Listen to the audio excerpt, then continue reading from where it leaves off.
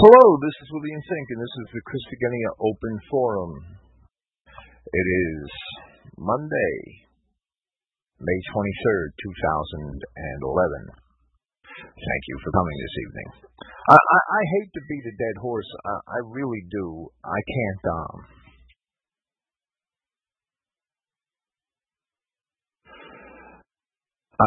help it, though. I had a phone call the other day.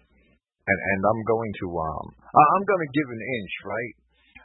I had a phone call. Let me just call this person that called a mediator. And the mediator told me that Eli James was really bothered by my zogbots.org site. Yes, that site is mine. It shouldn't be really a secret. Well, I think that's tough anyway. But no, let me say that he's upset and he's using the excuse that his real name's on the site. His real name's Joseph November, right? Eli James Publishing Company is registered to Joseph November. It's public notice. It's on the internet. It should not be a secret. Well, Eli had requested that I take his real name off my site. He also mentioned something about a lawyer. I'm saying all this because I'm a transparent guy. I don't believe in secrets. I don't believe in backroom smoky deals. I don't believe in keeping anything from anybody. I believe in being transparent. I believe in. I think everybody that is here cares. So they have a right to know. That's the way it is. Well, Eli threatened to contact a lawyer that I take his real name off my zogbots.org site. And I told the mediator that if I get one letter from a lawyer, it goes on the front page of Christogenea.org immediately, and it stays there. So everybody will know. That's just the way it is, and that's the way I am. I don't take threats. The especially when it comes to threats over what's public information and what should be public information. But I'm going to show that I'm reasonable anyway, and I'm going to take Eli's real name off the site this week. But I'm leaving the pages up there with the Eli James name there. And I'm leaving the pages up there, and I told the mediator that it was 3 conditions under which I would take the pages down as soon as the 3 conditions are met, and that's that Eli first apologized for calling me a troll on his Saturday and Sunday radio programs, accusing me of trolling his forum, which he should know was a damn lie. The trolls have besieged us for a year now. And it's most of the trolls are Martin Lindstedt and some of his buddies. Second, he has to make a retraction of his support for Jordan Maxwell, the Antichrist New Age son of a bitch that he supported in an email recently and promoted in an email recently. He has to make a retraction of that and apologize for it. And third, he has to admit that he was wrong for going and preaching the gospel to Negroes and making us all look like idiots. Or at least maybe that's what his intent is. But other than that, outside of that, to talk about pages, well, they're going to stay there, and they're probably going to grow. And I put a small article on the front page of Christogenea this week concerning date setters. Well, we had another date setter, Harold Camping, come and go. Let me say that Harold Camping is a Jew. These people come into Christianity, and they bring all kinds of bullshit into Christianity, like Jordan Maxwell, and date setters. They want to set dates, and the only ends to their means is that Christianity as a whole is discredited. Yeah, Jesus Christ said, "No man knows the day," and clowns that set dates like Mr. 2012 and like Harold Camping, they're basically telling Jesus Christ, "Oh, you're wrong. We can know the day." That's what they're doing. That's anti-Christian. That's anti-Christ. If you are going to deny the scripture outright, you may as well be a Jew. I don't care what your genes are. How could you do that and claim to be a Christian? It's absolutely absurd, and it discredits us. How could we talk to people about this message if their idea of Christians are idiots that set dates for the end of the world that never gets here? How could we do that? That's just incredible. It's repulsive, it's disgusting, and it's antichrist. And I think anybody that cares about Christian identity should probably tell Eli James that. And tell him to also retract his damn 2012 articles on his website. Because it's ridiculous. And it discredits us. Well, what are we going to do January 1st, 2013? How do we explain to people, we set another date, but it didn't happen? What kind of faith is that? It's not Christian. So what kind of belief is it? It's just garbage. It's just purposely discrediting us. So that's my opinion on that. And it doesn't give, there's no room for this. There's no room whatsoever. I'm guilty in the past of not being strong enough, vocal enough about it myself, even though I have spoke to Eli many times in private on it, and he never repented. And in fact, he even admitted sticking his neck out at one time, but that didn't mean he changed his verbiage on his website. He still pushes it. He still pushes it in emails. It's absurd, and it discredits us. It's absolutely antichrist, period. If you're setting a date for the end of the world, you're antichrist. There's no doubt about it. Jesus Christ said, "No man knows the day," period. There's no getting around that. He didn't leave any wiggle room. Okay, that's enough of that. And I'm sorry that you have to hear all that, but I'm not going to I believe in being transparent, and that's the end of it. And I'm transparent. And when something happens in my life that affects me and affects the work that I do, I'm going to share it. Period. I went to Philadelphia last week. I'm about to write an article. I really wanted to get to it today, and I had all kinds of technical setbacks today with silly stuff that didn't want to work, including my Windows computer crashing and one of my websites becoming dysfunctional. It's nothing serious in nature, but it's enough to waste most of the day, right?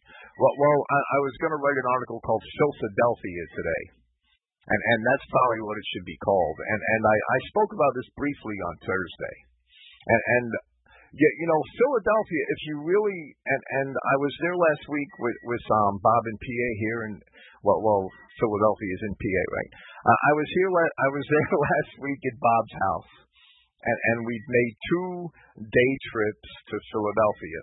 And if you look at what's going on there objectively, first, there's a large Chinese population there, an extremely large Chinese population, and the Chinese idols are up on certain streets, and it's everything that comes with the Chinatown is there.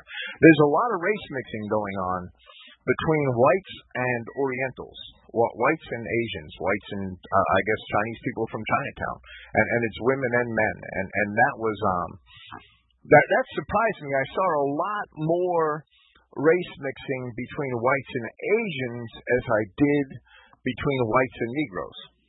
There were only 2 days in Philly, a bus tour of the city where we hit several museums and other points of interest, and we saw a few race mixed white Negro couples, but only a few, and we saw a much greater number of white Asian couples. Now, when you walk into, and one of the first places I wanted to go was the University of Pennsylvania. Of course, everybody that knows me knows that my first interest is outside of the Bible, of course. It is history and archaeology. So I found that the University of Pennsylvania was right there, and we had to go there. So we went to the UPenn, to the Museum of Archaeology. And the largest hall in the museum is devoted to idols and relics from China. Why wouldn't it be? They've taken over half of the city. They're taking our young men and women for spouses, and they're basically moving in. And it's so the first hall was devoted to relics from China, and it was filled with Chinese people ogling their own well, perhaps it's not exactly theirs, ogling their own distant past, right? It's relics from the 12th, 13th, 14th, 15th, 16th, right through the 18th century. And that's telling because the white heritage of the city is decaying. And it seems to be that it's being replaced and history is being rewritten for something that's much more amenable to the New World or the Jew World Order. It's multiculturalism and diversity. We went on a tour of Independence Hall.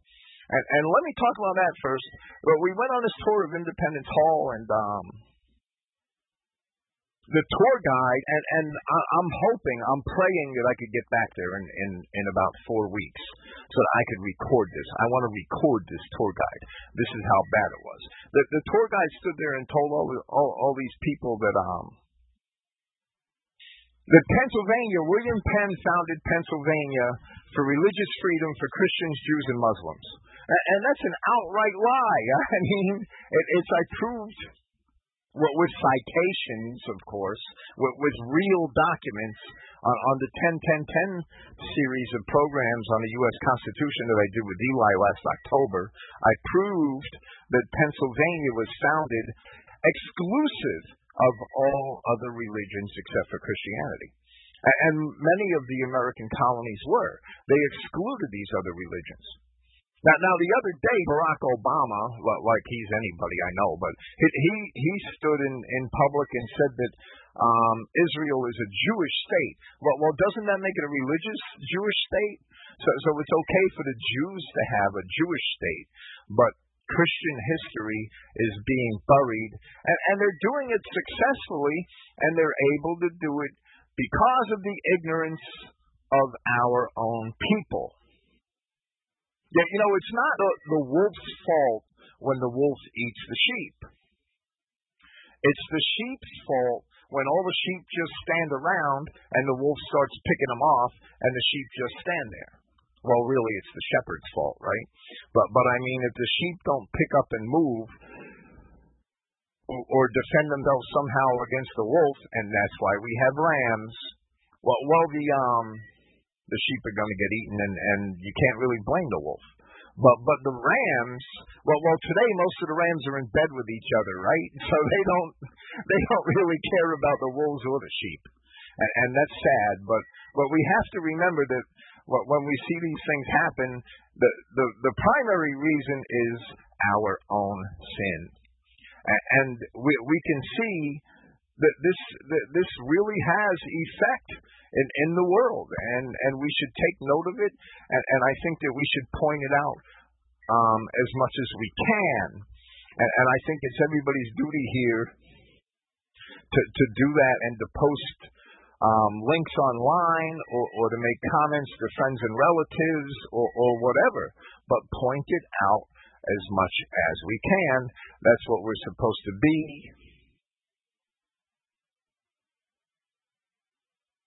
It is God's witnesses. Ye are my witnesses. That comes first. And we don't, we have to find,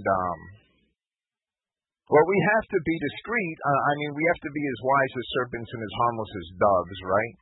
We have to find ways to state the truth and still be irreproachable, but to do it with wisdom. And if we had half the cunning that the Jews had, we'd be successful.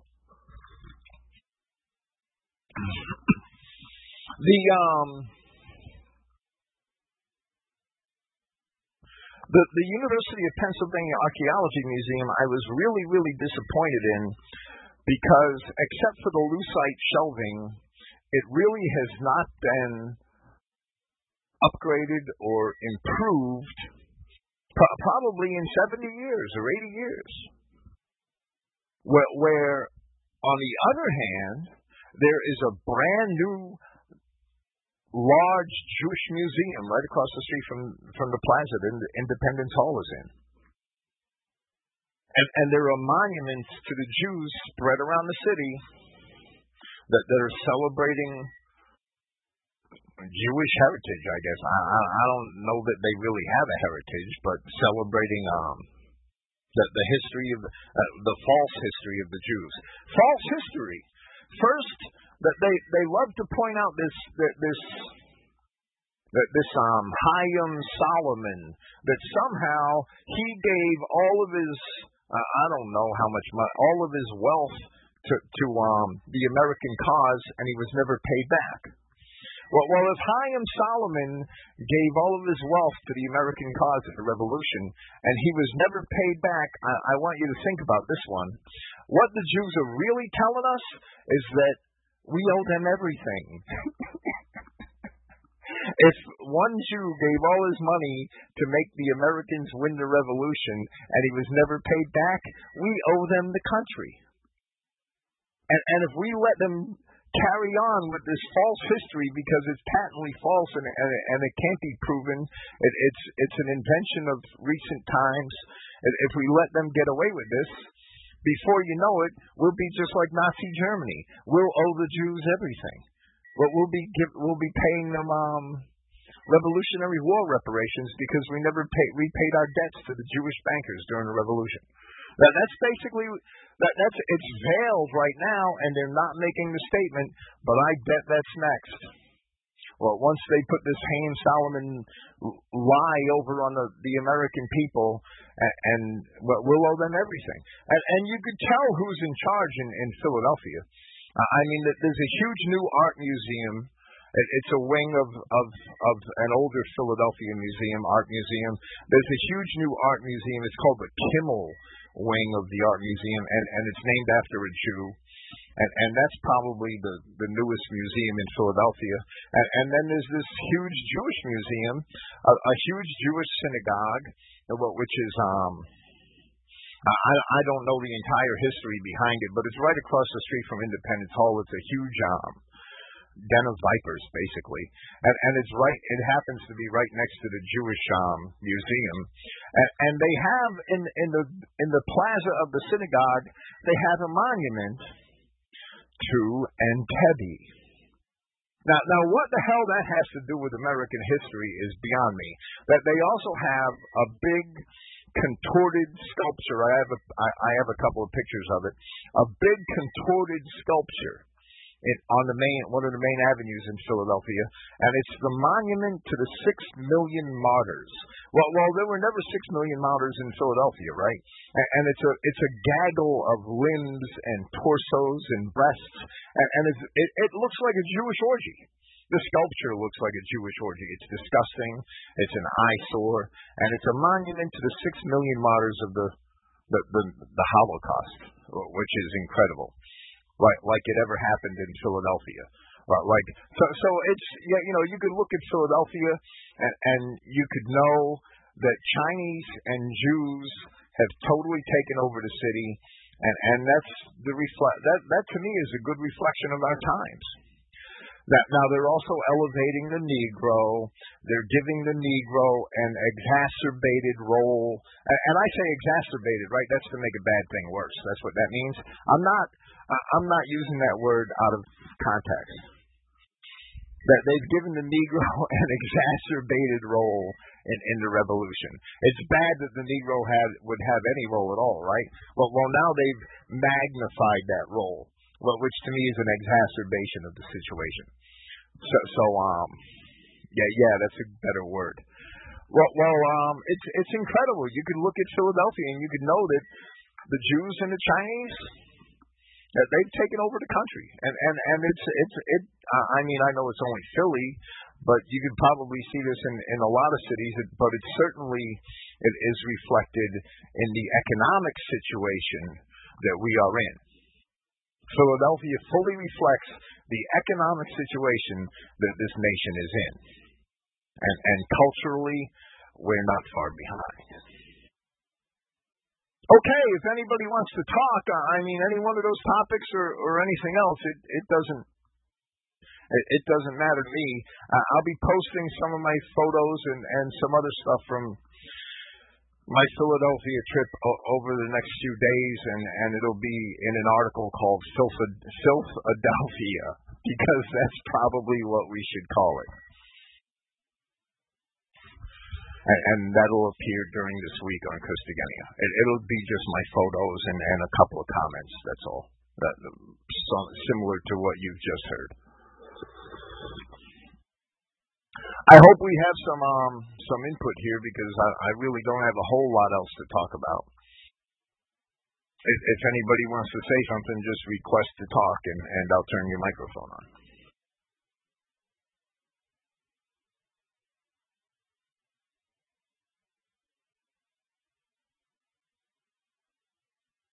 Hello, Robert. Hello. How are we doing tonight? Okay. I did think, the other thing that was kind of interesting, not just the tour guide, but it seemed like most of the tours were related to you making the commentary on what happened in the past. They basically are fitting into their Hollywood acting roles in these positions with the tourists there. Well, right, absolutely. And what I forgot to mention that you just reminded me about was the one tour guide who kept mentioning Negroes in the context of the Revolutionary War. And he also made a note of the little, and aside from, well, wherever you have Jews, you have fags, right? I mean, they're right behind every time. In fact, sometimes they're in front, sometimes they're behind. They swap back and forth. That's a pun, right? But it's on purpose. What really amazed me, and the tour guide didn't have to mention it, were the little rainbows they have on some of the street signs. And the little rainbows, the tour guide said, that means that you're in the gayborhood. And that's his own play on words for gay neighborhood. So we have the Jewish museums and the Jewish art museums and the Jewish monuments, and then we have the Chinese neighborhood, and we have the gayborhood, which is pretty close by. That's just incredible that they would even accept deviancy as something normal enough to name a district after it. Why don't they just call it Gomorrah? That you have Sodom, the Chinese Chinatown, and then you have Gomorrah next door where the fags go. Well, you got a special treat, almost like Delaney when we went to the pizza place Nero's, or Nino's, or whatever that place is. In the sense that on the double-decker bus we had the Jew girl on top telling us about Philadelphia.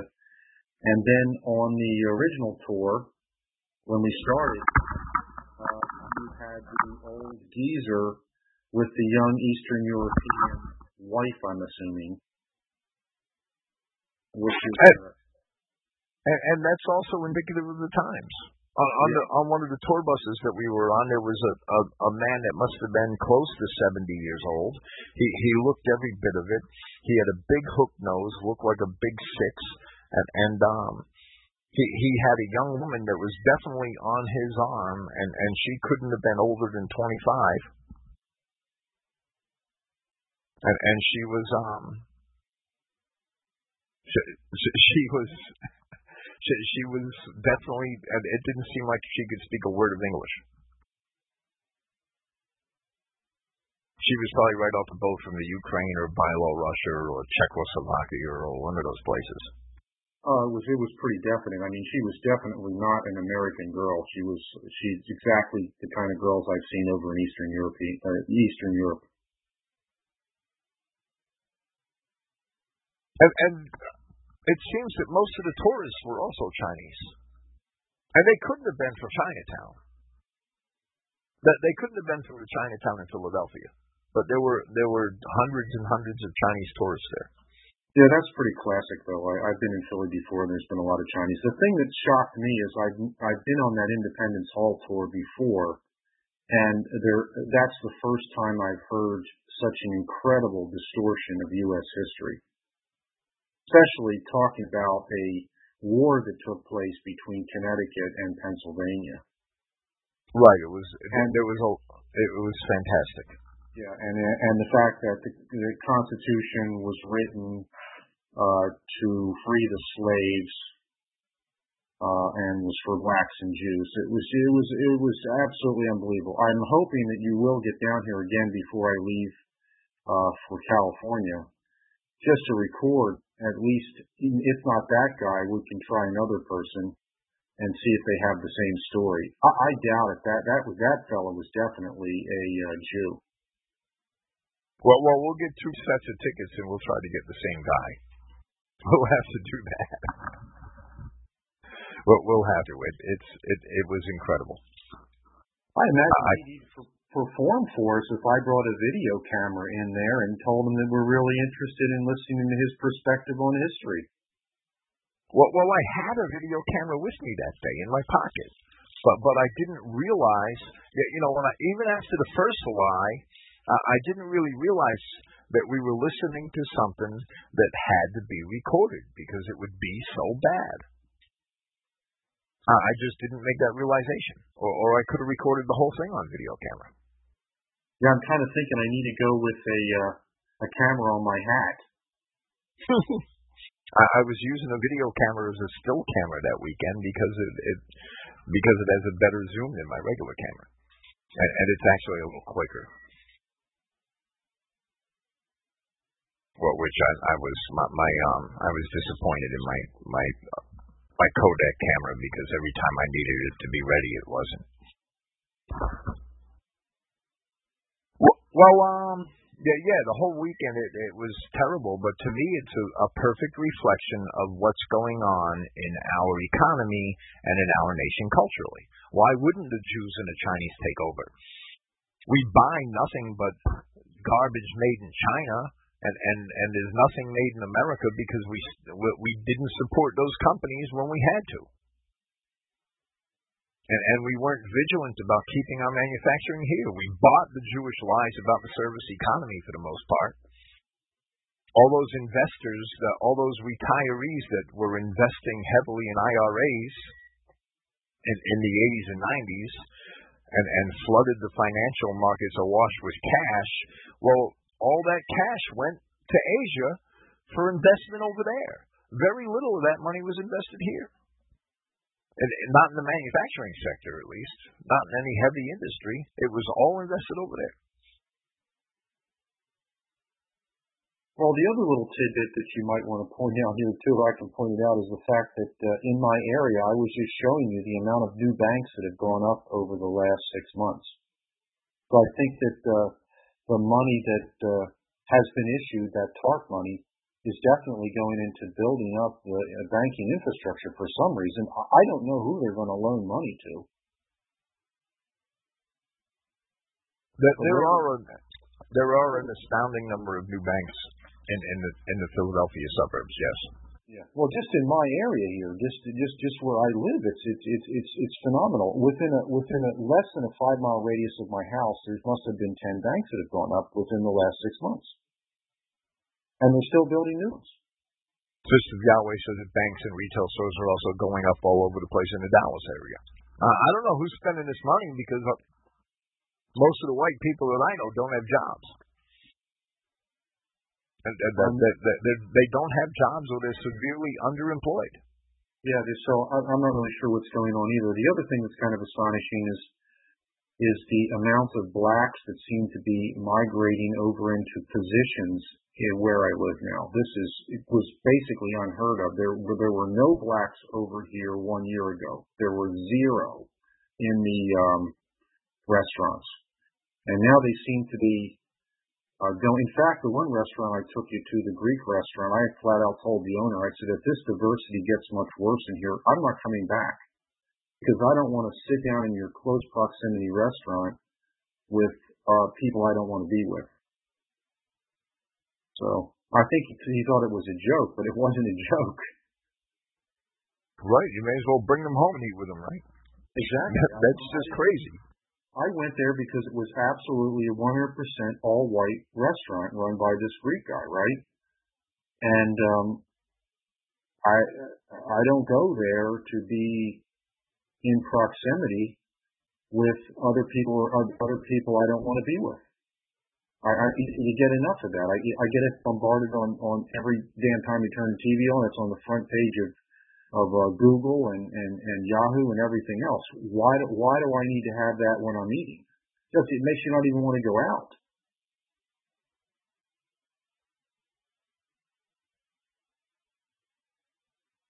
Well, right. I wouldn't blame you. The steak place was okay though because I only saw one. I think I saw 4 Negroes in it, but there were about 400 people in it. So that was that was more of what I would expect in the suburbs, like in an area like yours, right? Yeah, I went back for the special the other night, and there's plenty of diversity in there. So that's not even sacred place. In fact, the next time I probably won't go to a waitress. I'll probably just go to the bar again to have a steak because too much of a probability of ending up with diversity as with the waitresses there. I'm turning my microphone down. I don't know if it has any effect or not. Somebody complained that my microphone was too loud. I can't tell because I'm talking to you, but maybe our volume is drastically different. Well, I hope somebody else has something to say because this is an open forum and we need participation to have open forums, right? I mean, what's the point? I've got to admit, maybe the part of the culture shock about Philadelphia is probably because of my absence from society for so long, right? But I couldn't. I grew up right across the water from Manhattan, and I can't believe that In Jersey City, which was one of the most multicultural places in the world, but I never imagined that Philadelphia would be like it was. And another thing I have to talk about is the security at Independence Hall is incredible. That there's only one way in, there's only one way out, and you have to pass through some sort of shakedown shack, like an airport checkpoint, to get into the complex, to get into Independence Hall, and they're like this little booth with 5 or 6 cops, and that they don't really cavity search anybody, they don't body search anybody, but they look everybody over, they check everybody's bags. If you have a lump in your pocket, they want to know what it is. And it's the furthest thing from independence and liberty that we could probably find. The best was the Jewish museum there, where they basically were doing anal searches, it looked like. Yeah, right. The Jewish museum had stern signs up that you couldn't carry a bag in over so large and over certain measurements at all, and you had to subject yourself to you had to agree to be subject to being searched if they chose to do so. And the signs at the Jewish museum were ominous looking, and I wasn't going to go in there to and get searched, to let them search me just so I could poke fun of some kites. I just wasn't going to do it. It may have been interesting, but that maybe I could have made some good conversation just to be a smartass, but it wasn't worth the trip. I just couldn't see it being worth the effort.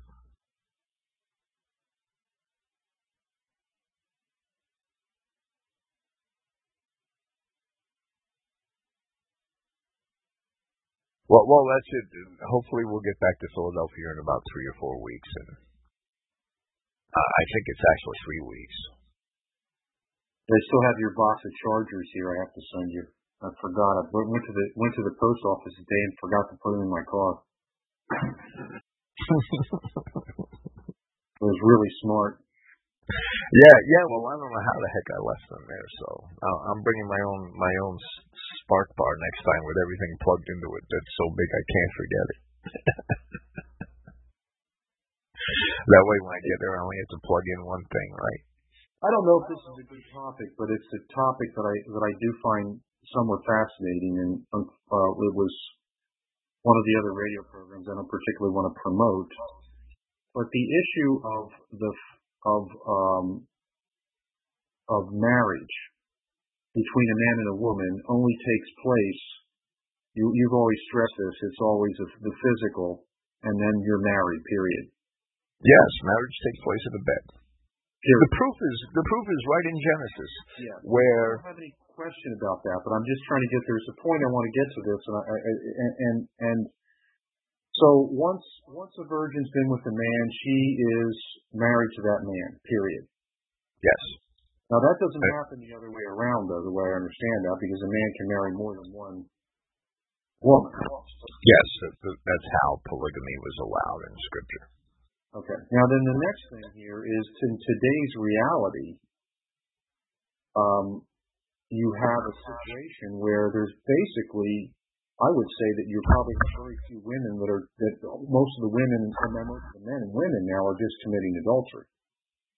Yes, they all are. I would bet 90% of them are. Yeah. So nearly the entire society. I guess that comes down to what you're talking about. It's an adulterous population. Yes, there's no doubt. But that's because we've been deceived into thinking that marriage was on a piece of paper that the state could give and take away, right? Yeah, well, that to me is absurd. Anyhow, I haven't been in that phase for a very long time about getting permission from the state to quote be married. It always seems sort of ludicrous to me. However, where does that leave Israel? In the sense that if someone wants to quote have a wife, what are they supposed to do at this point? I mean, most of the women have been compromised. Way more women are compromised than men.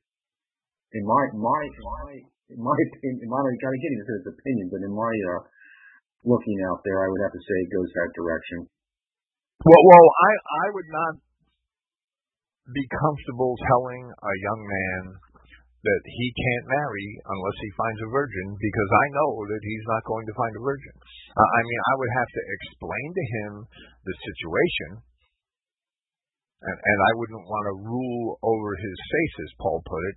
It's a very dismal situation. It's the noble thing is to try to find a woman that's a virgin, or at least a woman whose first husband is dead, right? Which would meet the requirements of the letter of the law, if not the spirit of law. That's the noble thing, is to find a woman that's a virgin and to marry her and keep her. But to find a woman that's a virgin of school age is a very, very difficult thing to do, right?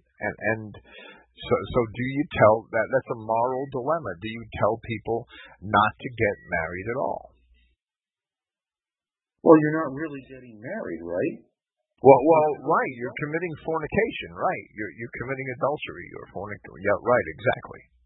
But I'd say that there's very few women that are actually going to even college today that have not already been biblically married.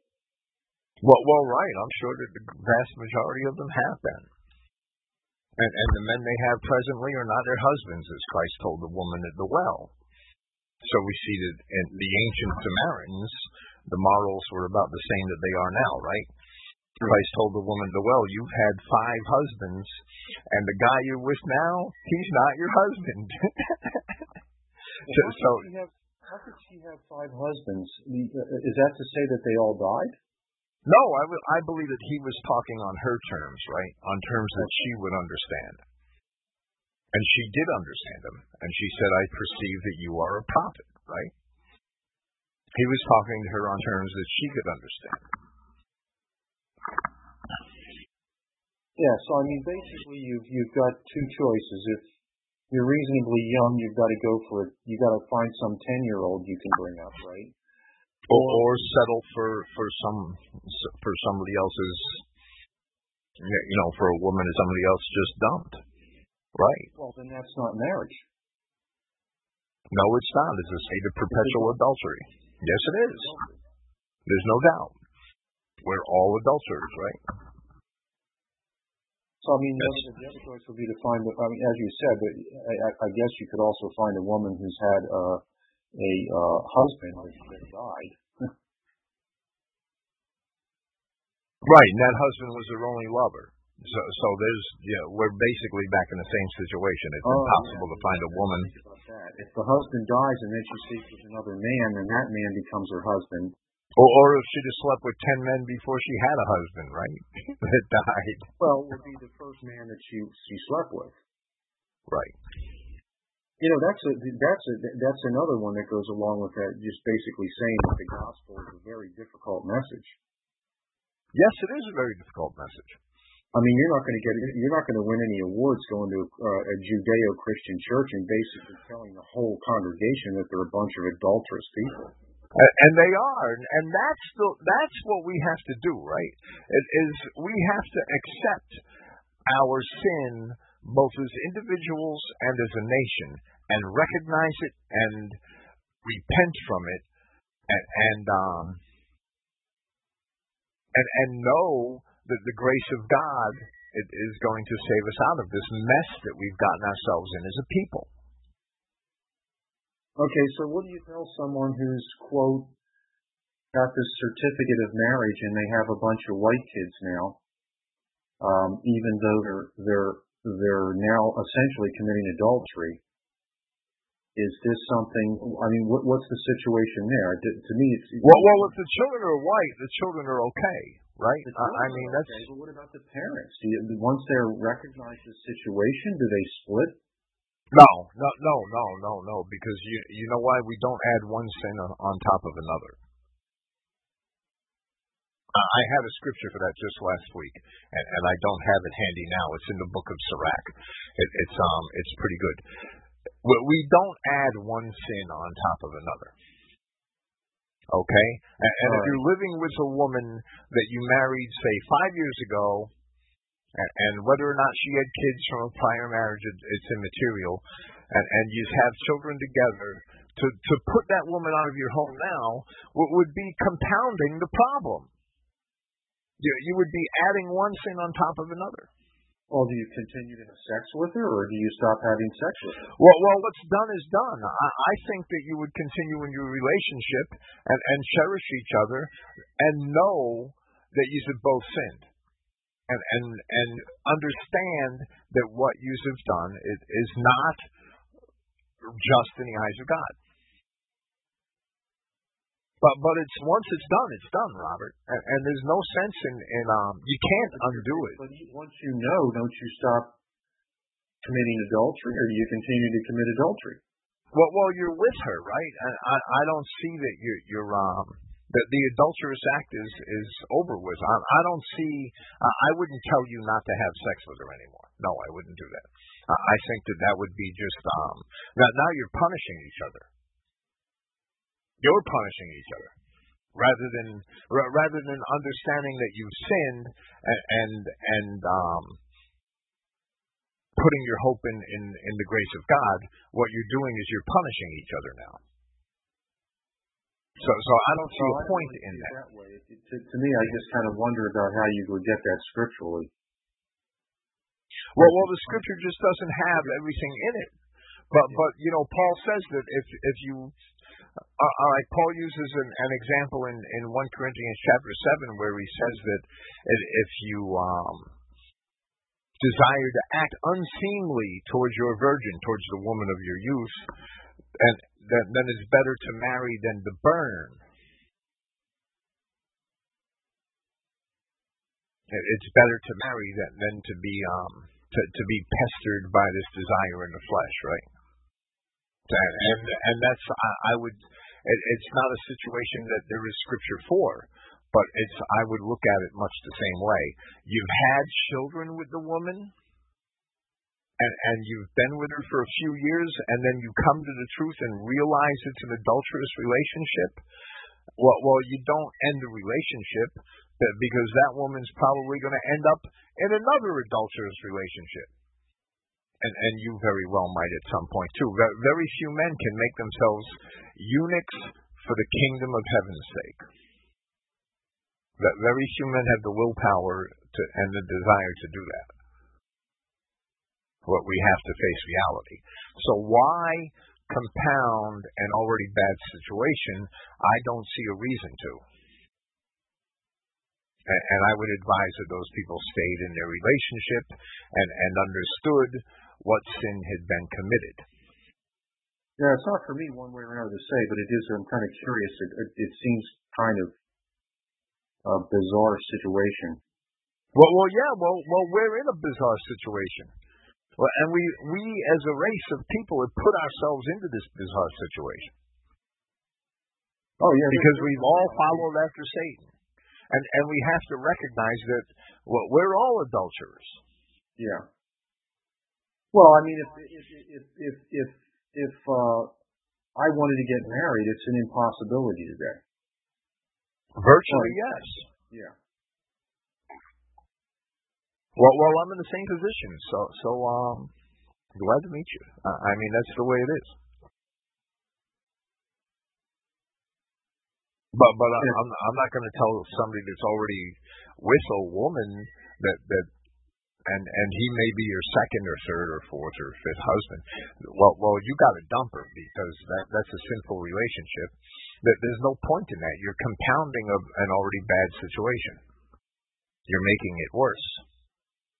What you have to do is you have to keep her and cherish her and realize that you have both sinned in the past and be grateful that our race, although we've sinned, we have the mercy of God. And don't take a bad situation and make it worse. That's why this was foreseen, that we would all need his favor in order to live, because we're all worthy of that. This is something I vaguely knew from Scripture, to the extent of some other discussions we've had that haven't really been on this TeamSpeak thing, that I knew enough to teach other people what to do. So they didn't end up in this bind, but I really didn't understand the scripture because it's never taught in Judeo-Christianity. It's not. It's not because they've ceded that authority to the state. The marriage relationship is only supposed to be between a man and woman of the same race, and it's a marriage relationship in the eyes of God. They agree to make a contract and get married. A man agrees with a woman's father. Well, that authority's been taken away from the father to determine who his daughter's going to marry. And the church has taught that the state has that authority. The church has taught a lie, and they do to this day, by instructing people to go get marriage licenses. You can't get married in a church without a state marriage license. Isn't that a state-run religion? Isn't that a state-controlled religion? That's ridiculous. Now, in truth, the act of sex is marriage. If the church has taught the truth, then people would have a lot sounder guidance on the issue. But the churches don't teach the truth. Well, you have to learn that from someone else who has a little bit of life experience, if that's the way to go. And then leave them over all the nonsense and all the white noise coming from society. And that's a rare individual who can do that. I've only known a few. All people really have to do is read their Bible and believe it. Yeah, but they're not going to do that. They're not going to believe the Bible.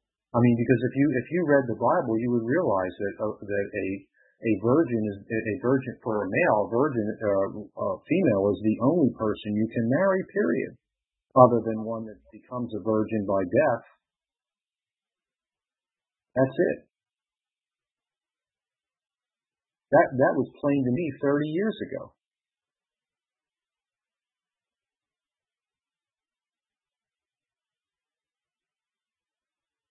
Well, you were blessed with that insight. Most people never have that insight. They never think about it.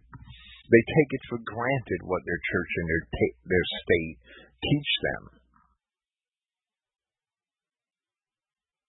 I think it's because most people make a mistake and they don't want to admit because of pride. Is really what it comes down to. Well, that's a good part of it also. They don't want to admit that there's no way out of what they did.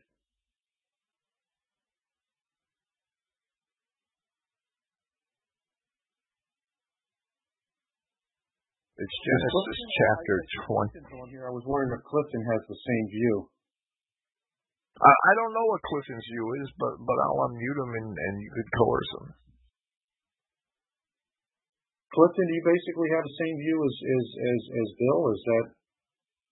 Yeah, my views are pretty much the same as Bill's, and since I've been doing this, the greatest love story ever told, I'm getting quite an education myself on it.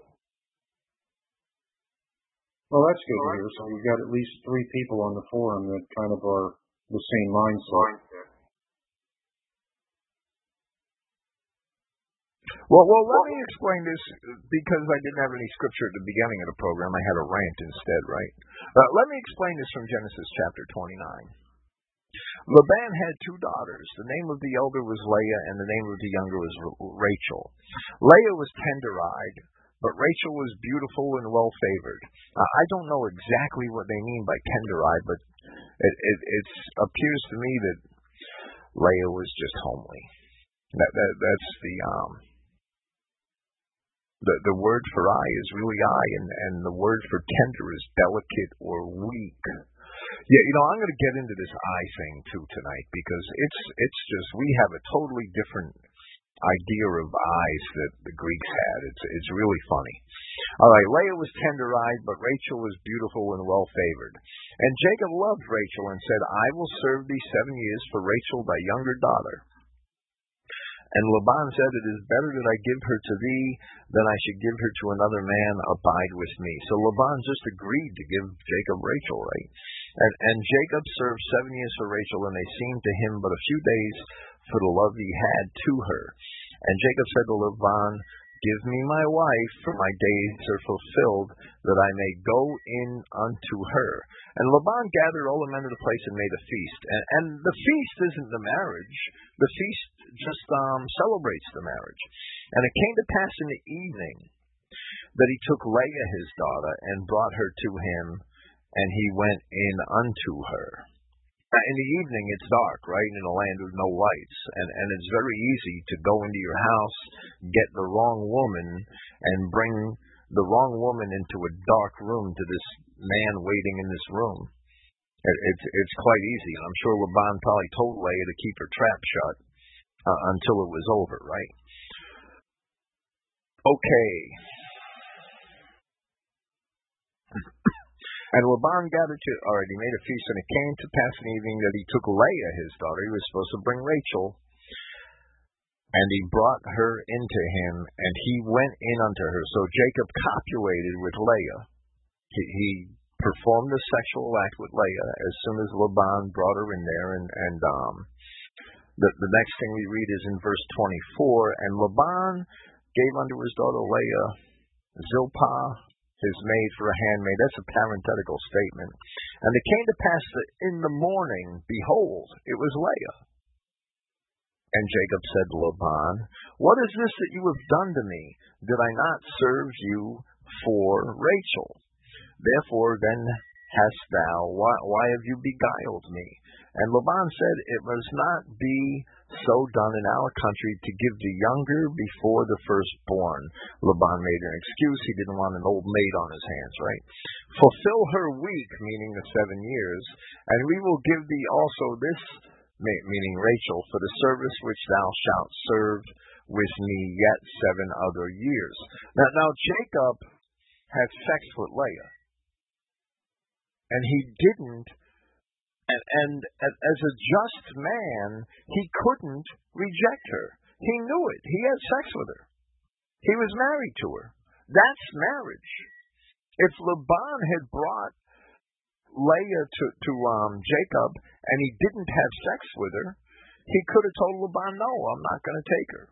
But Jacob never said anything like that. And we know the hand of God is behind all this, but Jacob, being an upright man, knew that once he had sex with this woman, that there was that he had to make a commitment to her, that was his wife.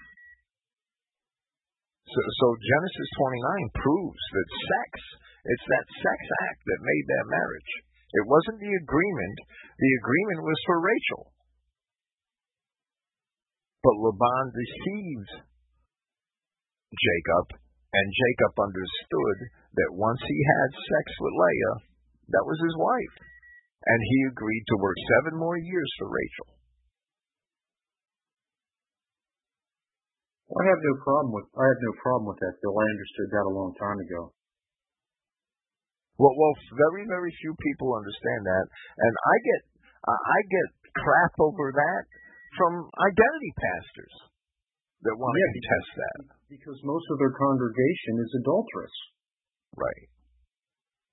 The issue that I was having a problem with is I didn't know I'm not in the position, I'm sure, that 90% of countries in right now is, with someone here or something or other, but my curiosity was getting me as to, well, what is the correct thing to do if you're with someone? What if you don't have kids, Bill? What if you're with someone and you don't have kids? Do you split that up? No, I wouldn't split it up. Well, once you cohabit with this woman, you have to accept that you've committed adultery. But I would not split it up. I wouldn't split it up because the woman's going to go off and commit adultery with somebody else, and what you're doing is you're compounding the error. That's the way I look at it. Yeah. And there's no point in compounding the sin. It's done. You can't undo it. Getting rid of the woman doesn't undo it. Well, it just seems to me that you're committing you're not solving the problem. You're still committing adultery. No, but the problem can't be solved.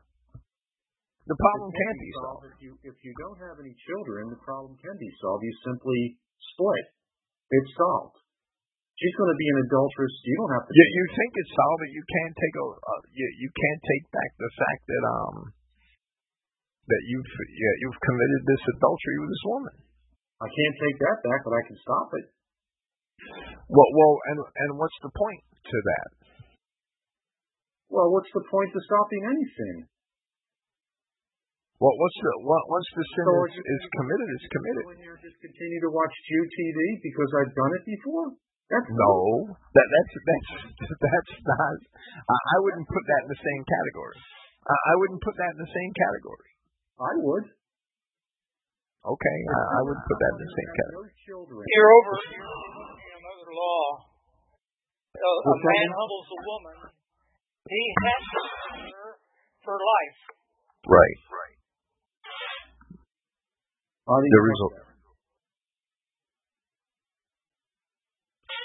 That's a good point, Clifton. There's no getting out of it. What was that now, Clifton? If a man humbles a woman, the same race, Well, we're talking about a man and a woman. Yeah, right. But according to Scripture, he has to keep her for life. Well, that's if she's a virgin. If it's just a whore, it's a different story, right?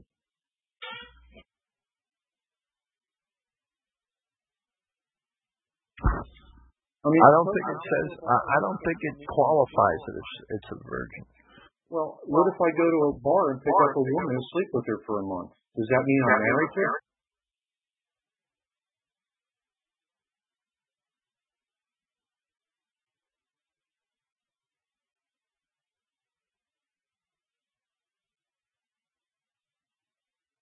I know what Scripture could and stuff. No. I'm looking. I'm looking and I can't find it.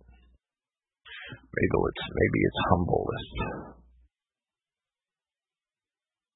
Nope.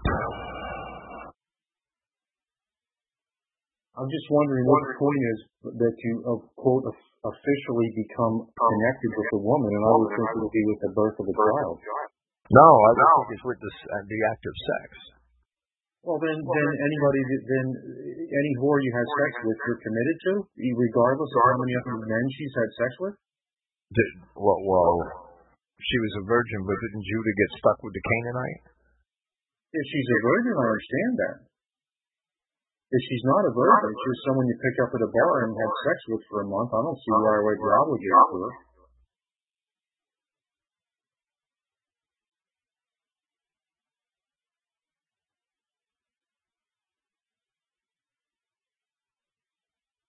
How about Judah and Tamar? Right, and that actually broke a law, but Judah didn't have sex with her again. Well, that would support my position. Then the man that lay with her, Deuteronomy 22:29. Let me read this. Well, let me see if it qualifies this. Then they shall bring out the damsel at the door of her father's house. If a man be found lying with a woman married to a husband, they shall both die, but we have no right to execute that anymore. We would like to, is the right thing to do.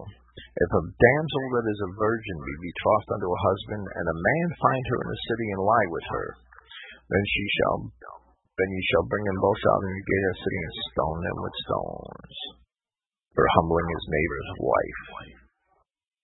If a man find a betrothed damsel in the field, and the man force her and lie with her, then the man only that lie with her shall die. But unto the damsel thou shalt do nothing, while it wasn't her fault. For he found a betrothed damsel. Well, right. If a man find a damsel that is a virgin, which is not betrothed, and lay hold on her and lie with her, and they be found, then the man that lay with her shall give unto that damsel's father 50 shekels, and she shall be his wife. He may not put her away all his days. That's qualified as a woman who is a virgin.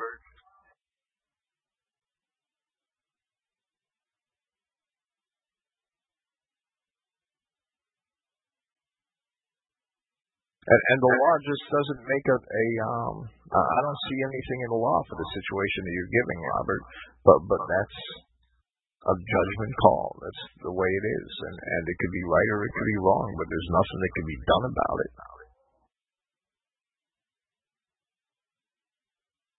I tend to agree with you on the fact that if you have children with someone, it's kind of ludicrous to leave at that point. But I don't necessarily agree with you on the other case. If I'm with some woman for a certain amount of time and she's had sex with multiple partners.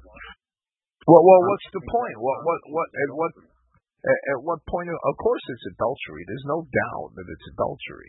There's no doubt at all that it's adultery. But what if you find out after you've been with a woman 5 years that you're sinning? What if you find out after you've been with a woman 12 years that you're sinning? And you leave her. I don't see any difference if there's no children involved. Well, right, but I think that I'm almost negligible on the children part, but I don't see any difference if there's no children involved. I think that's maybe that's hardcore. I think it's extreme to be to error. I really do, and that's because you have a woman that's become dependent, and there are laws that if you put a woman away, that you have to support her. I'm not putting a woman away. I'm not supporting her. I've been living with her. How am I supporting her? If a woman lives with you in your home, you don't expect to support her? No. Not if she's just some kind of sex partner. Okay. My point is not necessarily as some sort of ceremony. I just say it. If you was living with someone for a number of years, and they're doing their thing, and you're doing their thing, and you're just cohabitating. I never had I've had 3 wives, don't get me wrong, and one of them wasn't my wife, right? Yeah, well, you went in with the intention of being married. What if you don't go in with the intention of being married? Right, but that's just gratuitous sex. Yeah. You find out whether the woman was a virgin or not first, and you go to the parents for proof, and they keep the sheet that they laid on the first night, prove that she was a virgin. Well, I had no trouble with that, Clifton. I mean, if I were married, I understand that principle. I'm kind of nebulous on this other stuff, and I'm not really seeing a way to resolve it. I mean, our society is so far from where it's supposed to be today that I think it's even hard to these situations. I mean, if it's not written about in the Bible, it wasn't intended to go into those areas. Well, first we should be having gratuitous sex, period, right? If you have a relationship with a woman and the only relationship is sex, well then it doesn't matter whether you get rid of her or not.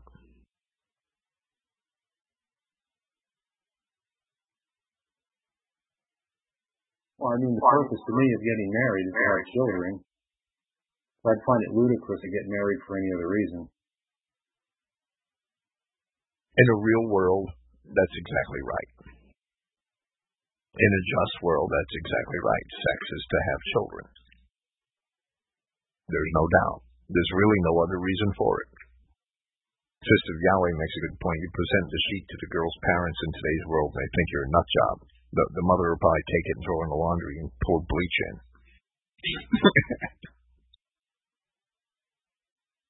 Well, pretty much all my ideas are considered nut job cases today, so. But I'm sure that goes along with most of the CI principles. Well, there is nothing. There's no doubt that it's a relationship that was sinful, but there's nothing in Scripture that governs the what to do when people come to the awakening that they're living in sin. And I really do think that you're only compounding You're putting one wrong on top of another. If you take a woman that you've been with for 10 years or 12 years or 20 years or 3 years, and you put her away at that point because she wasn't a virgin. Now you're making yourself a hypocrite because you accepted her for so long, and now all of a sudden you're not accepting her because now you've realized that your relationship began in sin. I don't think I would be. How does that apply to, like, say, mixed race people that you've been friends with your whole life, and then you throw them away because you're a mixed race person now? Well, mixed race people are non-entities. A lot of people, it's hard to throw those, even they come into identity. It's very hard to put those relationships away. But mixed race people, I think, are non-entities. It doesn't matter. That may be the case, but it's still a situation. Right. It still seems like somewhat of a similar situation to me. I mean, well, it is.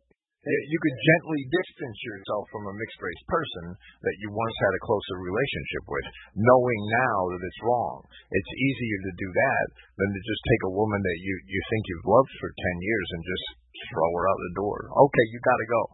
I just found out that 10 years ago, sweetheart, we really screwed up, and now you've got to go. You could do a gentle situation there, too.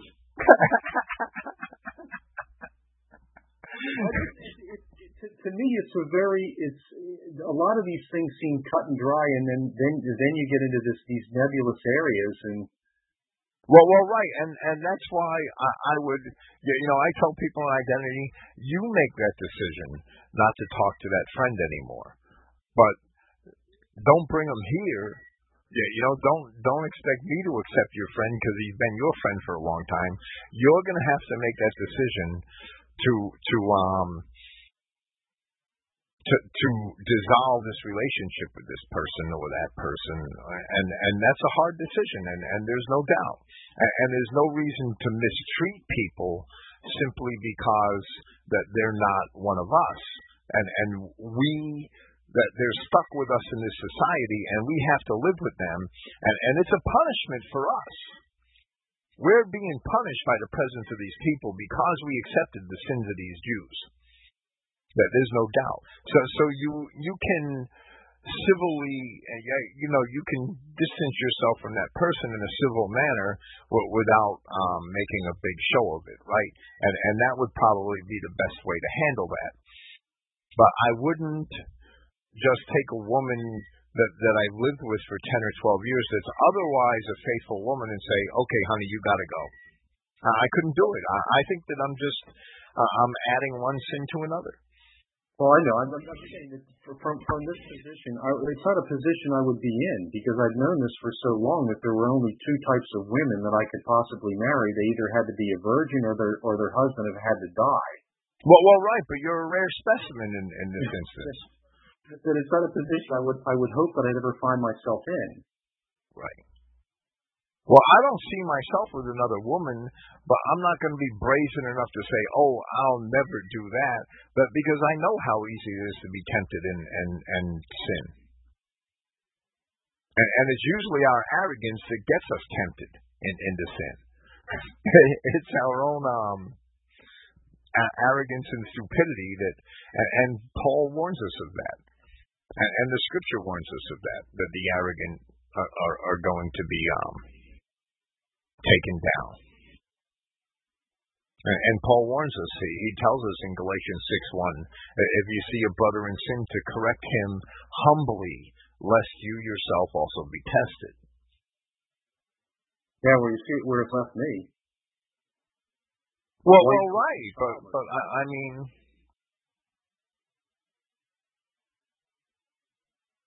it's. Yeah, it's God knew when you were born that you weren't going to have any children, right? Evidently. I'm certain that's your role in life. I don't know why. I'm sure there's a reason for it. Think about how many men have good women, or at least, well, maybe good women the second or third time around, and they don't want children. and they don't have them, and how they're much greater sinners. Well, there's actually quite a few women that don't want to have children. It's actually amazing. Right, and that's self-centered. Well, that is selfish. You go but there's no use. I don't want to have a kid. Well, then that's immediately ended. Well, right. It's a 140-pound sex toy. I don't need a 140-pound sex toy.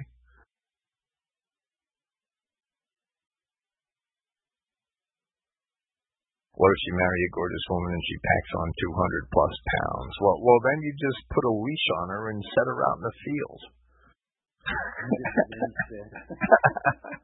You set her to graze. That's what you do with her.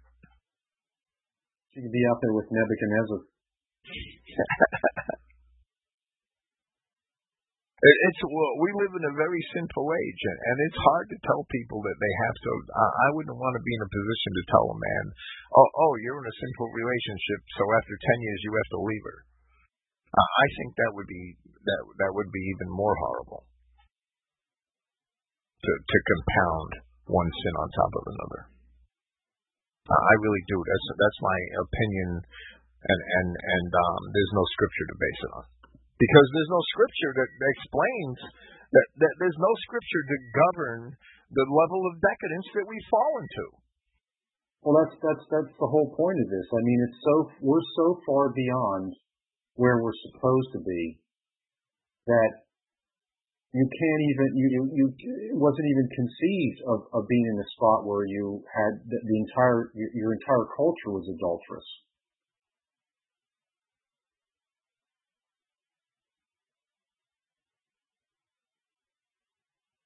I wonder if that was a can of worms I brought up tonight, Bill. Well, no, it's a good topic. It's a good conversation, but where there's no scripture that governs something precisely, yet you're always going to have differences of opinion. But I try to look at it in the most pragmatic way possible to do the least amount of damage to your brother or your sister. Yeah, Solomon was pretty active, 1,000 plus, right? Well, right, and he was a great sinner.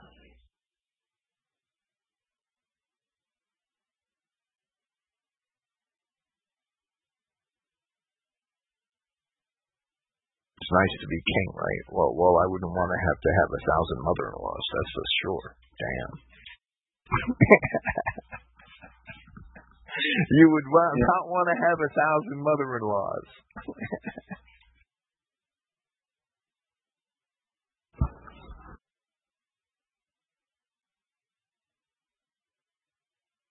Well, this is a good conversation, but I don't think we're going to get any other input here tonight. No, I'm surprised no one else is coming up here and beating me up.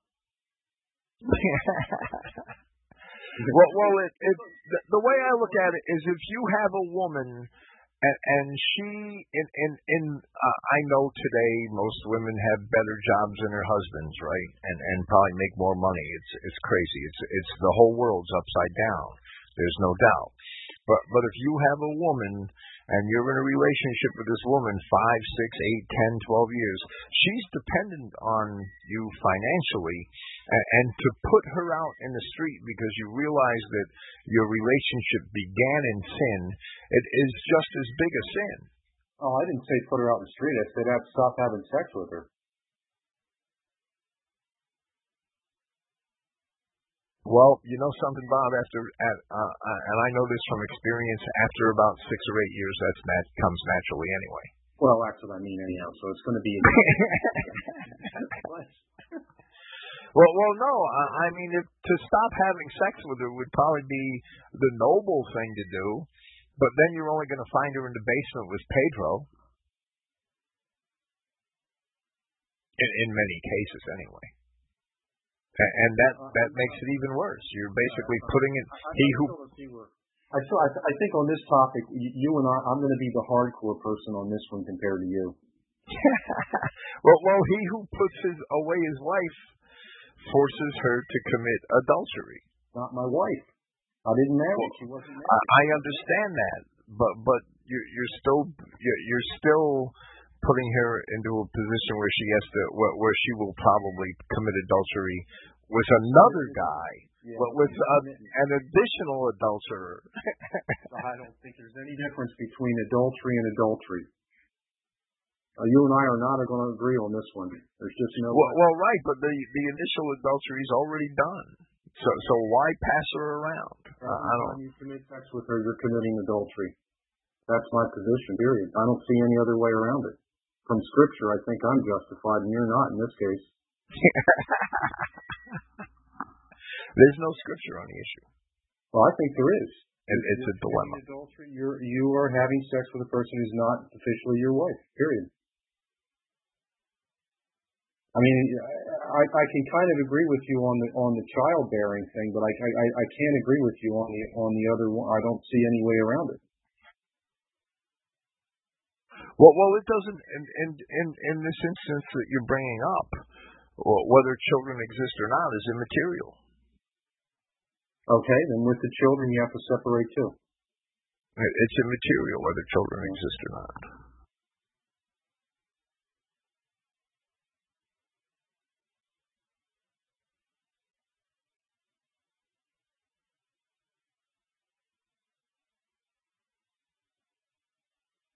What about Ishmael? That whole side was put away, kicked out of the house, and that was a wife. Right, and that was to make an example and to make it perfectly clear that the heirs of the covenant would have the genes, the genetic material that Yahweh insisted they have. And I'm just not thinking that what you're thinking is so horrific of a sin, but whatever.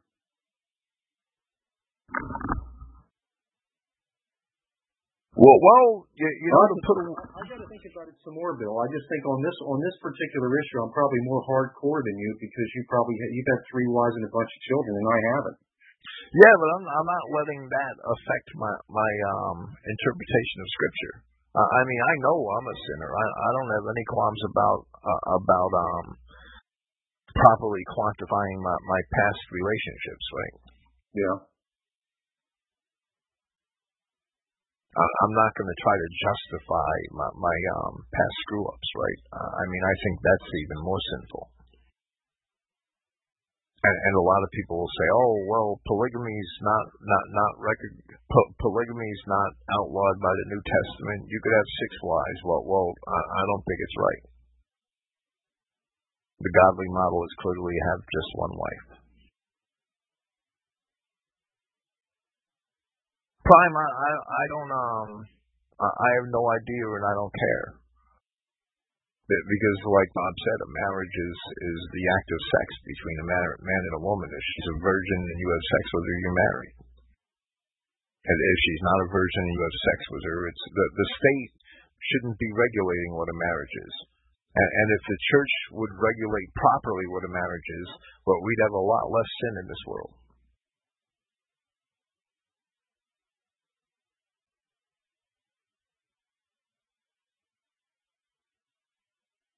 If you had sex with a woman and they weren't really interested in you, she's a whore, basically. She's a whore. She made herself a whore.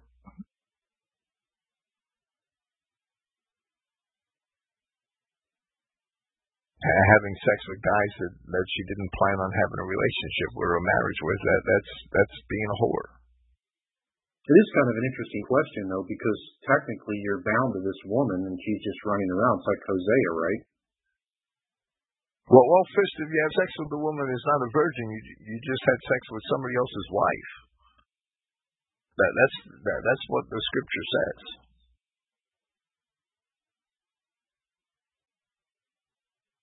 You shouldn't have sex with a woman. The correct thing to do would be not to have sex with a woman that wasn't a virgin. And if a woman lies to you, then you're absolved of guilt. The Scripture absolves you of guilt, but you don't have to keep her. That's the uncleanness that it talks about, that the Scripture talks about. If a man finds some uncleanness in a woman, he could bring her back to her father and say, "Hey, what are you lying to me for?" In the ideal world, I mean, this is not the ideal world anymore, right? It's not safe to have sex with anybody, and keep the law. It probably can't be done.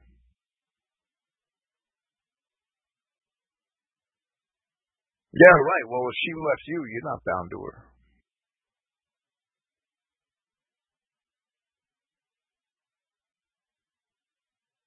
But whether the sin is before CI or after CI, it's still sin, right? I mean, I was an idiot when I was young. I had a live-in girlfriend for 2.5 years, and then I had a wife for 5 years I had 3 kids with, and then I had another wife for 10 years I had 3 kids with, and it started off she was somebody else's wife, but then he died. But I think she had a couple of husbands before him too, so that was definitely a sinful relationship. Yeah, it's a total mess today. There's no question about that. It's just bizarre to really come to a revelation. The only thing I'm glad that what's going on with the CI here is that at least at this point, stuff I understood 30 years ago, there's at least a couple of people who can say, okay, you were right. Sometimes I think I was a nut.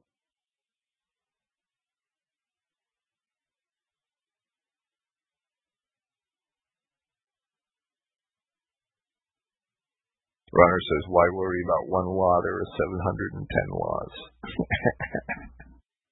There's more than that it just created yesterday with the court. Oh, he's talking about the biblical laws. Yeah, I know. He who breaks the law he who breaks the law in one point is guilty of the whole thing, according to James, right? Yeah, John's calling me a nut. You see that? Right. John, I missed this conversation. This is a conversation for him too, because he's in the same shape, right? 40 something and can't find a wife. Well, I'm not looking anymore because I figured out that it's just totally useless. Yeah, right. I think that don't get mad at me for saying it, but the last opportunity you missed was Courtney. Terrible, Bill. I know it's terrible, but that's the reality of the situation. I more or less raised her to get married to a decent guy. I told her everything to do. Yeah, right. You definitely did the right thing. That was amazing. That's what's amazing about it. She did it. Yeah, you definitely did the right thing. I understand that she's doing at the time. Well, let me tell you, it's not as bad as you think, because this is what the Greeks did, right? A Greek man, probably early 30s, late 20s, early 30s, depending on his station in life and his the amount of wealth that his family was able to maintain. This is ancient Greece, right? Would go to the home of a virgin that he was interested in, and if the father agreed, he would take this virgin to wife. She would be about 10 or 12, but he wouldn't have sex with her. Okay, this is when it was done right in ancient Greece.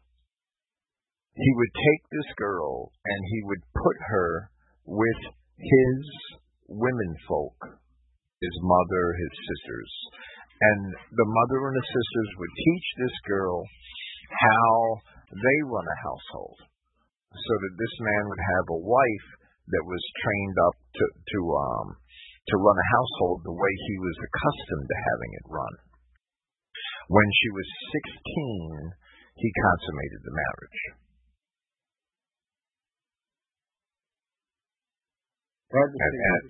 Interestingly enough, my cousin now is kind of doing that with his boy, with another girl in the neighborhood up the street, but it's not that big of an age difference, which is kind of amusing. The one I told you about that finally figured out that diversity's not real good. Yes. Somehow he's starting to come onto the right track, which is amazing. That might actually be one true Israelite in my family that figured this out. Why his brother was sleeping with a black woman. Wow, that's horrible. Well, that's what happens. You end up having this the yin and the yang in the family, right?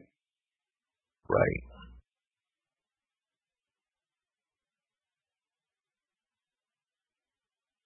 Yeah, I met a Greek fella that he was an officer in the Greek military, and he was probably 25 or 25, 26, and he was betrothed to someone, and she came over when she was 16. They got married, well, so to speak. I remember.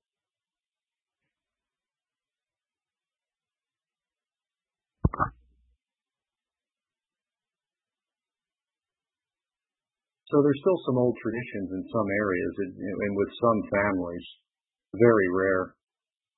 Well, right, they're very rare. Anybody that's raised in a city is I don't know. I can look back on my childhood in Jersey City. I don't know anybody that did anything right. After Mike and all the energy they had, I don't know about. I'm totally convinced I couldn't handle that. I don't know about John. He was here too. Hear about what? Oh, being able to handle kids that are normally very active, like Mike's kids. Well, if we misbehave, like you said, Bob, our parents, mom and dad, they just spank us or do something like that. Yeah, well, I just think they were very active. I don't know judging misbehaving. I don't know exactly how I was back then, but certainly couldn't have gotten away with running around like crazy in the house. They'd have told me to get the hell outside.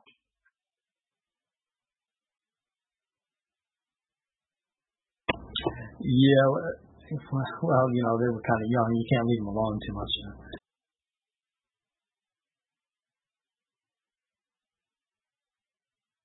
Hello, y'all. Hey, I knew some fellow who was in the military in Iran, and he went to a Muslim wedding. The man and the woman have before they got married. They would have the whole family, all the cousins, uncles, aunts, grandparents over. And they'd all stand around them while they did their first act on a white sheet, and if that girl didn't make that sheet all red, they'd throw her in a whorehouse. That's just what he had told me, that custom they do. Well, that's I'm not promoting Muhammad or anything. I'm just saying that's what I. Yeah. Well, over there, that they have sex with little boys so that they leave the little girls alone. And sheep and goats and everything else they could get their hands on. They didn't tell you about that part, did they? No. Man, we really stepped off the cliff now.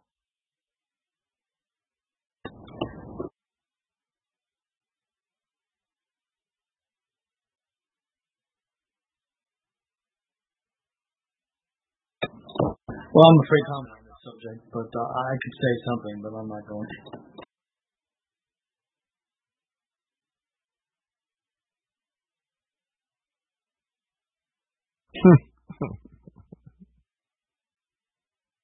Well, that's what goes on over there. They have sex with little boys and with sheep and goats so that they leave the little girls alone because they're off limits. I don't know if it's an economic thing or what. Or just because little girls are maybe they're outlawed in the Quran and sheep and goats aren't. I don't know. Now, you know this for sure. I mean, have you witnessed these having sex with goats and boys, or is this just hearsay? Well, it's not really hearsay. I have eyewitness accounts from people that were over there. Yeah, but you could say that here too, that people are having sex with goats and boys. Look at Barney Frank. They are. Yes, they are. But it's very quiet. It's very common over there. I think it's pretty damn common here too. I have heard of this too. Well, I got it firsthand from my son, right? He's one of the witnesses. And he spent 24 months in the Iraqi desert. I mean, I'm saying here too, it's very common. You got that whole perversion ring going on in D.C. where they were the Franklin cover-up, where they were bringing the boys from Boys Town, shipping them in by aircraft into the D.C. area for sex parties. Right, absolutely. And what's Barney Frank? He's not an Irishman, that's for sure. No. He's not Italian. He's from Boston. He's not Italian, and he's not Irish. No, he's from the protected species. Him and Henry Kissinger, right?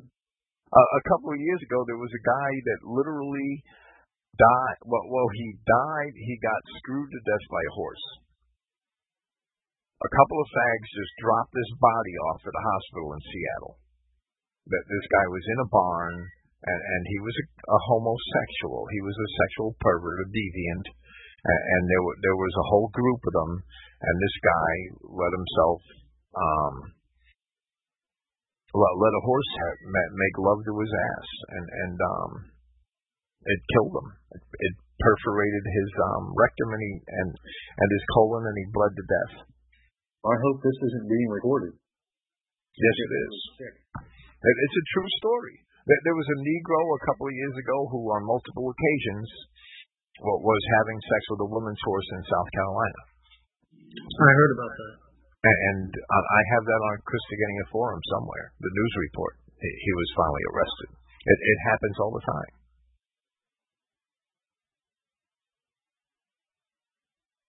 Especially amongst the Jews, the sexual deviants, and that inhabit certain areas of this world, and the Muslims.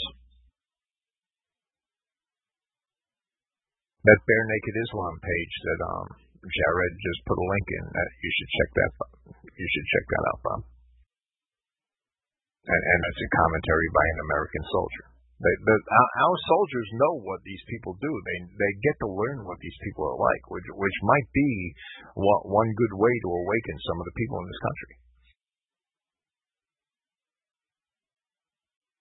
I don't think you're going to wake anybody up real quick here. They're having too good of a time sleeping. Yeah, right. They're having too much fun. You're right. But something's going to wake them up. I don't know what it is, but the scripture says that they will awaken. Yeah, that's what I keep wondering about too. That just fascinates me. Day after day, I keep thinking about that Ezekiel 38:39 and what could possibly happen that wakes this group up. I don't know what woke me up.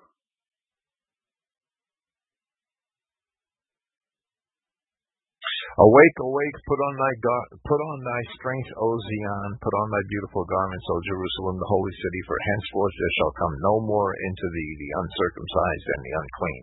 That's Isaiah 52:1. But there's a lot of language like that in Isaiah that seems to me that his people in the dispersion, because the last 25 chapters of Isaiah are to the Israelites of the dispersion, and the context can prove that we will have at some point an awakening as to what's going on, as to who we are, and who knows when it's going to happen. But I sincerely believe that our people have to know that the situation is helpless, and before they learn that, they have to learn that there's a problem, and they don't even know there's a problem right now. Most people don't know there's a problem.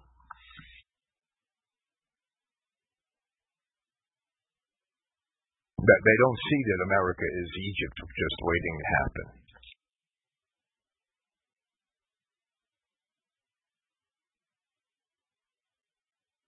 Well, I don't know how another generation can go by without the complete America experience being dissolved. There's simply not enough whites having kids, and the country is completely overrun with immigrants who are having plenty of kids. Well, you're right. So to me, it's over. I mean, I might be dead, but it's going to be another generation. There's not going to be enough whites in this country to do anything. And how is that not? Ezekiel 38 right there. We're already surrounded by our enemies. Oh, absolutely.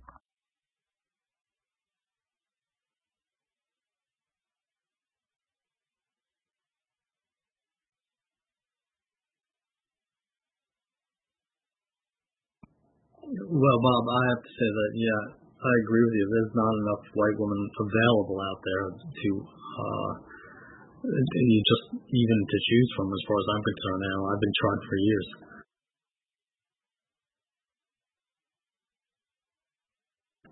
I mean, if they are, I just don't know where they are. They don't make themselves available for some reason. Oh, they're too busy having fun, John. That's what I said. I mean, I've met plenty of guys who have some semblance of reality, but there's very, very, very few women because they're totally unprotected. Their parents don't care what they do.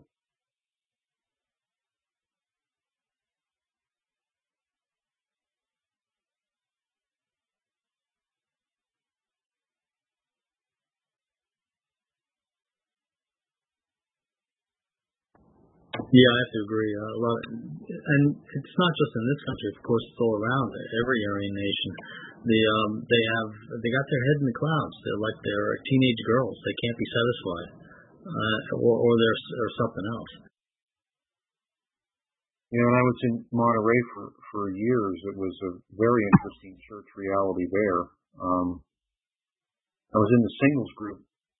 And there were a bunch of women in the singles group, so you'd think that you could meet someone in there, but it was all women who had made about 1,000 mistakes and then couldn't figure out why none of the men in the singles group wanted to go out with them.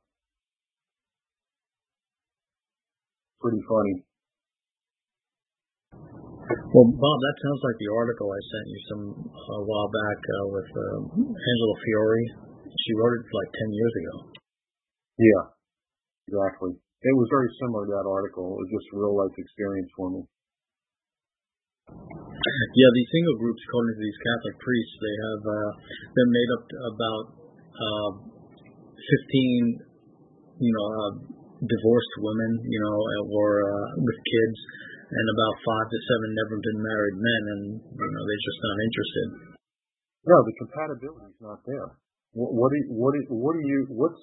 guy like me going to do with that? I mean, ex-drug addicts, kids they don't even know where they came from. It just didn't make. I mean, it was totally ludicrous. I missed the boat while going to school, basically.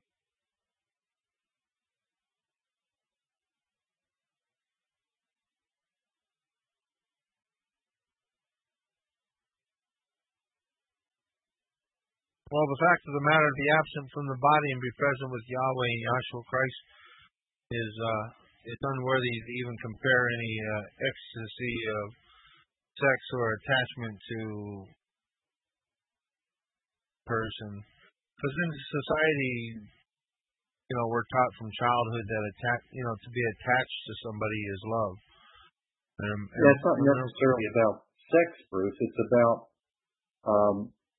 procreating. I mean, if you're looking for compatibility, if you're looking to go God's way, and your choices are stay single or go out with someone who's completely incompatible with you, and I would say not only a physical and spiritual basis, there's not a whole lot of choice.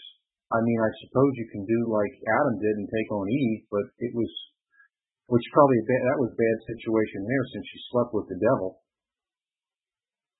I guess you could look at it that way.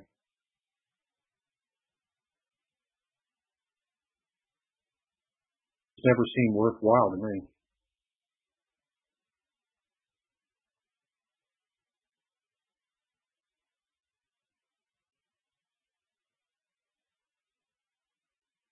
Hey, Bill, we have another date coming up now. I hope you're aware of it. Ellen is supposed to nearly hit the earth on October 21st.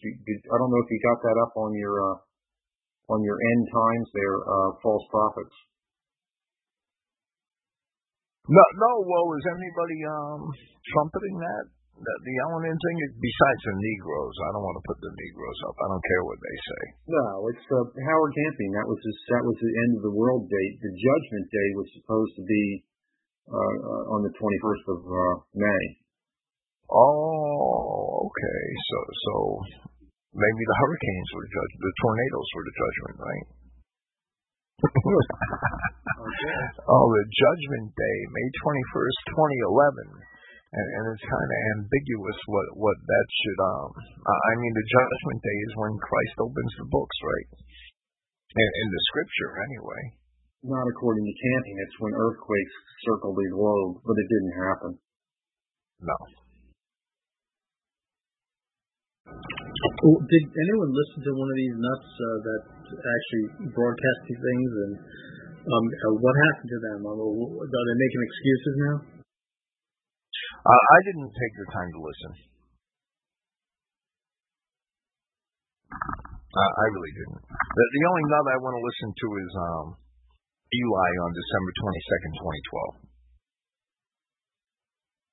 Well, you know, the other one too, Bill, is I didn't see when you had your list posted there, and I don't know whether these books have been pulled or the evidence is gone, but Hal Lindsey, basically every decade, he was claiming the world's going to end. I think I got him listed. He's well. The list isn't mine, right? I state that I borrowed the list from somebody else, but I did read it over, and I did see Hal Lindsey there. Okay. Because Lindsey, I remember reading the books. I think it was 70, and then 80, and then 90, and then 2000. Now, I don't know whether he had a 2010, but he was hitting all the decades. Right. The top of the page that I have that on says this page was borrowed from, and it has a website there.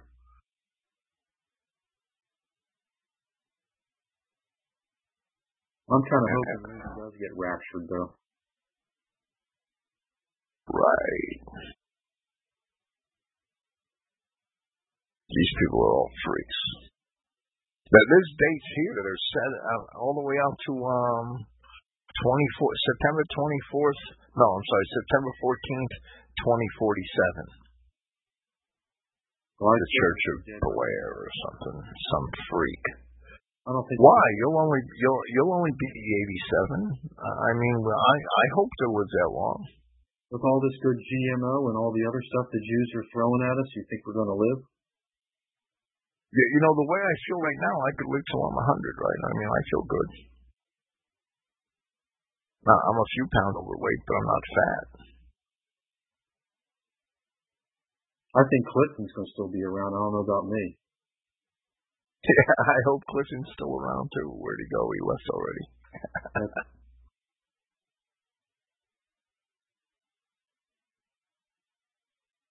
Oh, on here it's December 22nd, 2012. Well, isn't that that's the date you're actually going to have your show? Oh yeah, definitely. We got to have a big bash on December 22nd, 2012 to celebrate that we're still here. That Eli was wrong. A big bash on October 22nd of this year because that's supposed to be when Elenin gets as close to the Earth as it's going to get. Yeah, I don't see that Elenin is really going to cause any problems. Elenin's going to be awfully close to the Earth on an astronomical scale, right? But that's still pretty far. It's still pretty far away. What is it, 35,000 kilometers? Something like that, 25,000 miles or something like that. Well, 25,000 miles is It's million. It's million. Excuse me, 35 million kilometers. Yeah, 35 million kilometers is an astronomical distance. It's a pretty good hike. Yes, and nothing I'd want to tackle all at once.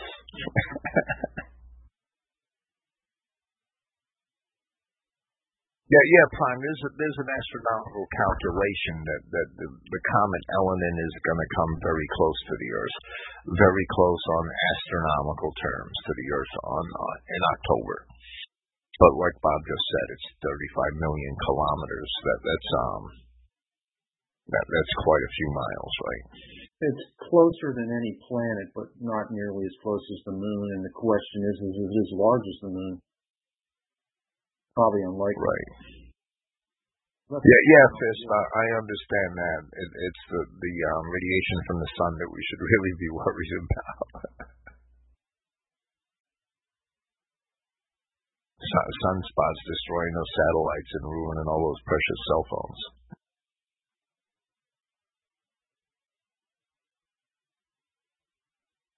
Oh, the comet getting close to the sun. Why? What does that do? I can't imagine the comet affecting the sun.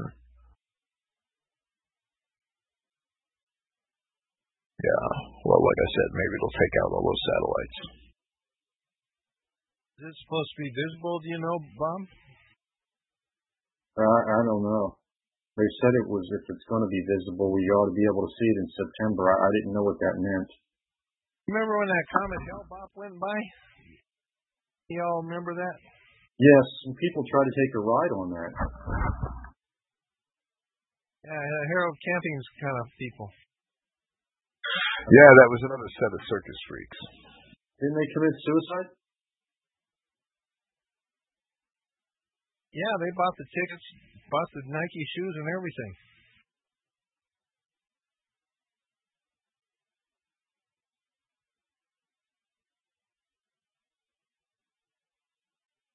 I wonder how much money you can make by promoting the end of the world. It seems like camping spent an awful lot of money on signs.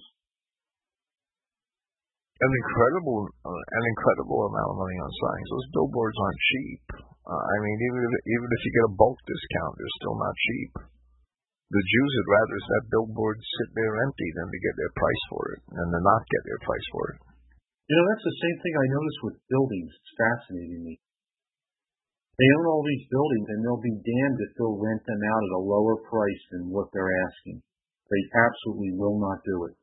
Right. They don't care that they're getting nothing. Yeah, right. It's a write-off. It's got to be a tax thing. Well, where they lose more money if they rent it out cheap than if they let it sit empty. I'm sure the accountants have it all figured out.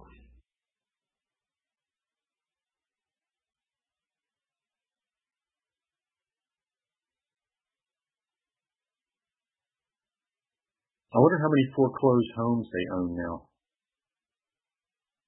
And they're just going to rent them back to people.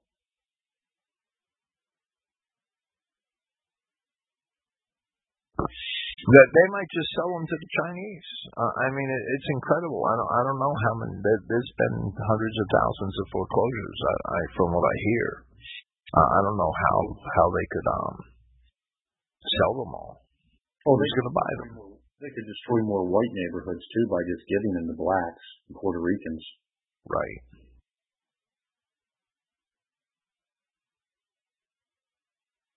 White people have to pay for their house. Well, there's a house. I noticed this house up the road from me up here. It's all there aren't a whole lot of jobs up here, and there's this house up the road from me that's a little run down, but it's a real beautiful piece of property. I wish my house were on that piece of property because it's on a big hill, grassy hill that overlooks the creek, and it's real nice. And this is an old run-down clapboard house, but it's a nice. It's a beautiful structure if it were fixed up right. But I don't know if they're Arab or Egyptian, but a lot of them seem to live in there, and I've never seen a vehicle there. Well, which is strange, right? I don't know if they have a vehicle. I don't know how they got there. It's crazy. Or where they work, or if they work, or right, Al-Qaeda safe house, right? And today was the first, I'd seen him a couple of times. This one Arab, I saw a couple of times in the afternoon, and I got a good look at him today, and he's definitely an Arab, and he was actually out mowing his lawn. But they got a swimming pool there that it's all beat up, and it looks 10 years old, and they never cover it. They probably treat it like a duck pond or something, right? They can't be swimming in it. And everything is run down, but they occupy his house, and there's a lot of them. But I've never seen a vehicle in the driveway. It's weird. That's what my California experience has been like too. Somehow these bunch of Mexicans end up taking over $1 million house. And right, I don't know how they pay the taxes because the property that's a much nicer piece of property than the one that we have here, and the house is older and a little run down, but the taxes have to be at least as high as mine. Well, maybe they have 30 people living in there, divided by 30. Must be. Then $500 a month isn't too bad, right? Yeah.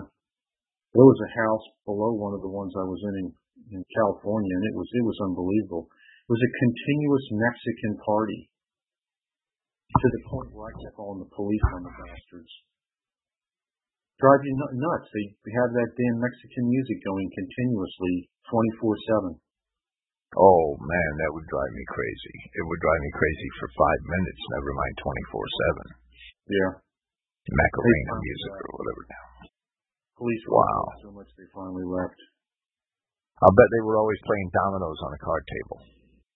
I don't know what they were doing, but they were, I don't know who worked in the house. It just seemed like it was one big party. Probably drug money.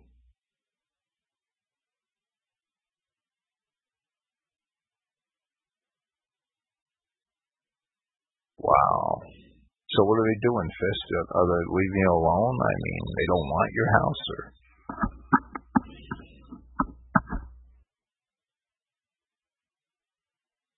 Tell them you're an illegal alien.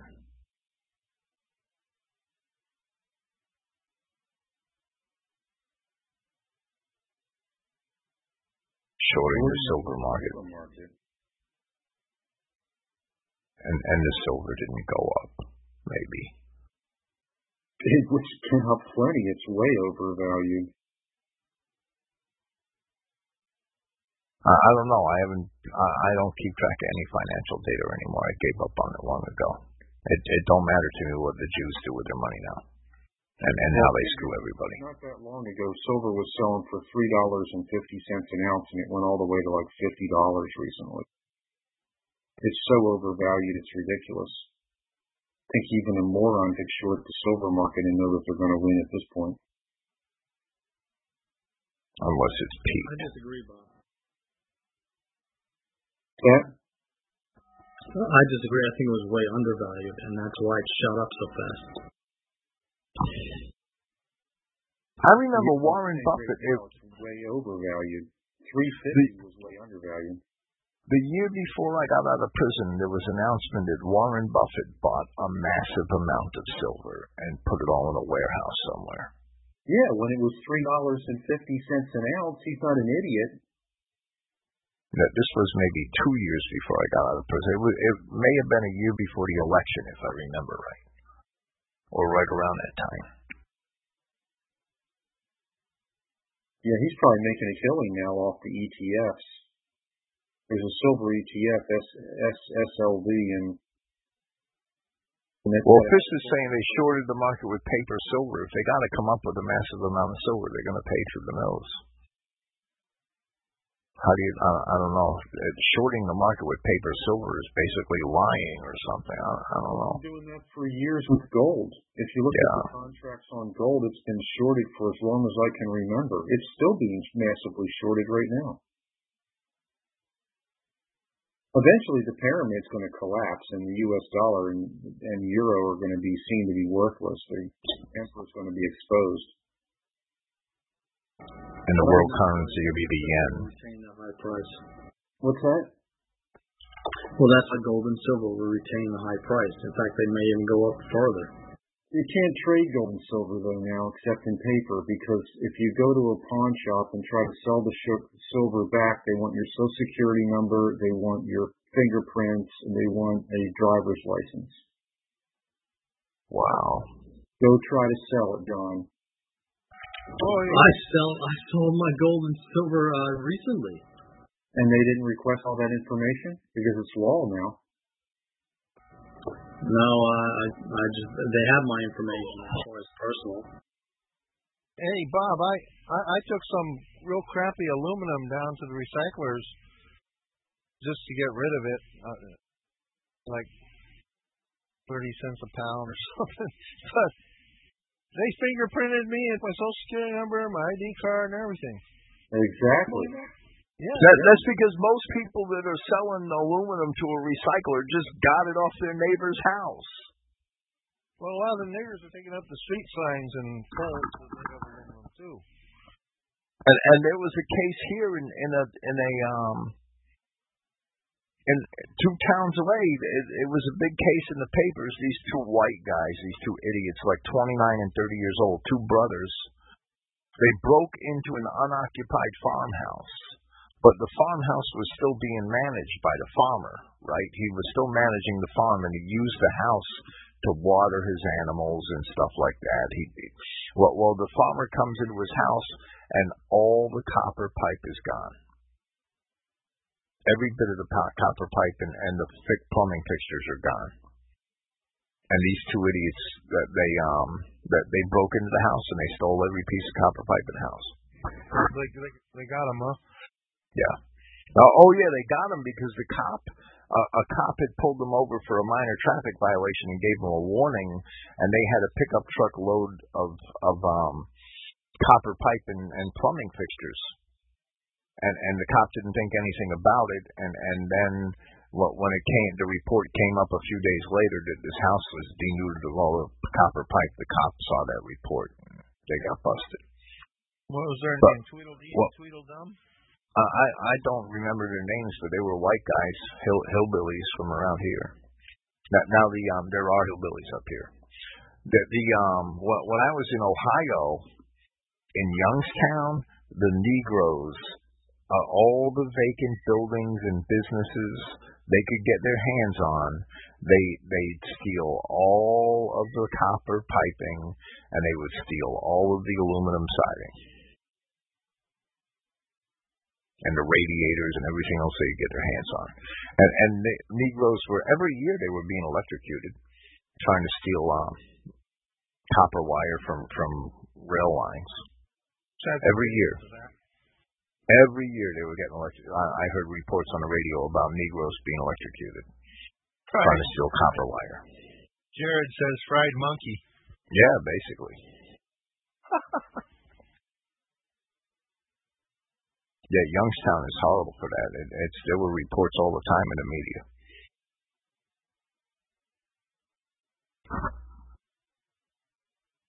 Well, that's why they're so hard on you for trying to sell aluminum and stuff like that at the scrap metal yards. Oh, this nonsense just started. They're claiming it's a terrorist security issue now. Money laundering or some other kind of nonsense. Because the gold for years you could buy and sell it without any kind of identification. Because I've done it. Well, if it weren't for Mexican drug money, half the banks in the Southwest in this country would be out of business. Well, it's okay if you're an actual terrorist. You can get away with doing anything you want to. But if you're a normal, ordinary white citizen, you've got to be fingerprinted, identified, handcuffed, whatever they need to do. Go through an X-ray machine to sell your gold. Well, thankfully, I ain't got none of those problems. Well, Bob, I sold mine through a dealer, but mine's properly minted, and so they understand that it's recognized. So maybe there's a difference between what type of metal you're selling. Yeah. So you had Krugerrand, you're saying? Yeah, or the equivalent. Yeah, it doesn't. I mean, if you're trying to sell maples or Krugerrands or any of that stuff now, it's the same way though. So I'm surprised that unless he already has your information on file. Yeah, it's on file. Well then, yeah, but now it's all recorded. It's all 1099. It never used to be that way.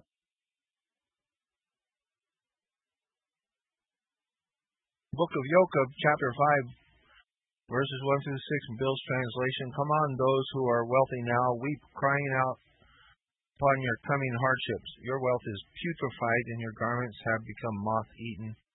Gold and silver are corroded, and your corrosion shall be for a testimony to you, and it shall eat your flesh as fire. You have saved up for the last days. Behold, the wages of the laborers fields have been withheld by you, cry out, and the cries of the harvesters have entered into the ears Prince of Armies. You have lived luxuriously and lewdly upon the earth. You have nursed your hearts in a day of slaughter. You have condemned, you have murdered the righteous who did not oppose you. Yeah, well, it's talking about the Jewish capitalists, right? Yeah. They fit that description perfectly. That's what I believe. Yeah. Doesn't apply to us, really. I mean, we're just doing the wise thing. I think anybody that has a little bit of gold and silver and ammo and stuff like that's is doing okay, but it's definitely, I think that scripture is applying to these Jewish bankers who have hoarded basically the entire wealth of the world into their own hands, and now they're just playing with us. Yes, they are. And their wealth is not going to buy them any salvation from Yahweh. They're just going to get destroyed, and then their wealth will be worthless. Yes, I don't necessarily think that the wealth that is accumulated by the Israelites is going to be worthless. Actually, we really don't have any wealth left. We've handed it over to the Jew. Yeah. For the most part. Well, we have riches that money can't buy, the Jew script can't buy, right? Well, we're going to be doing some pillaging eventually, because when this system collapses, it's going to reverse itself. These people that have stolen everything from us are going to be coming back.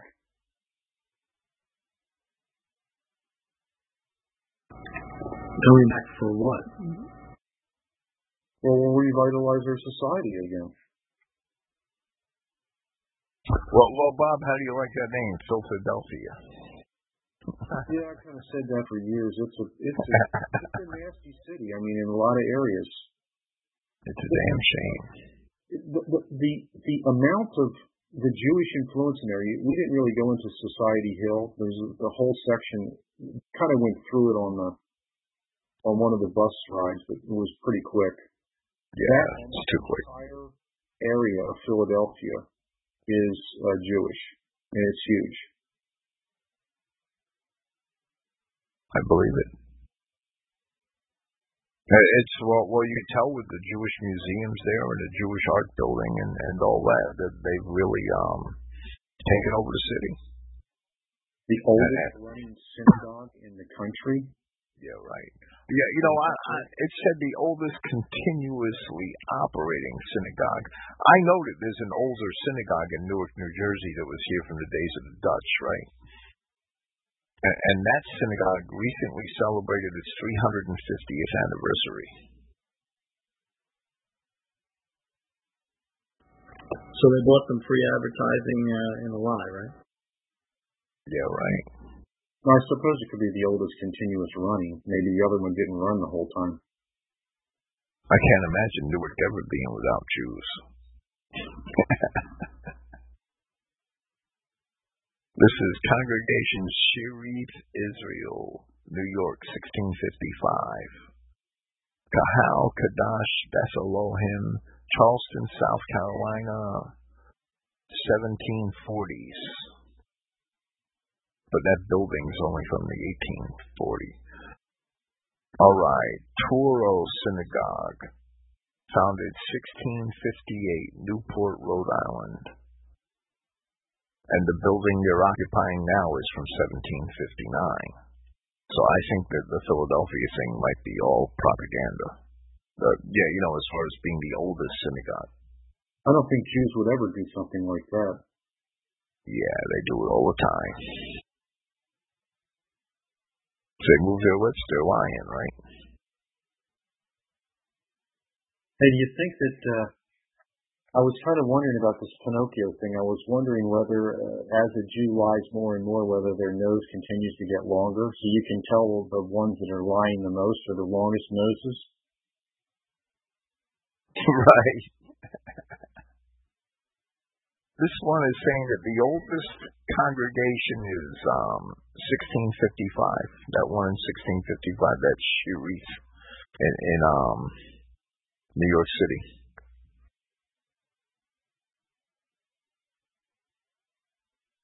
(1658) Newport, Rhode Island.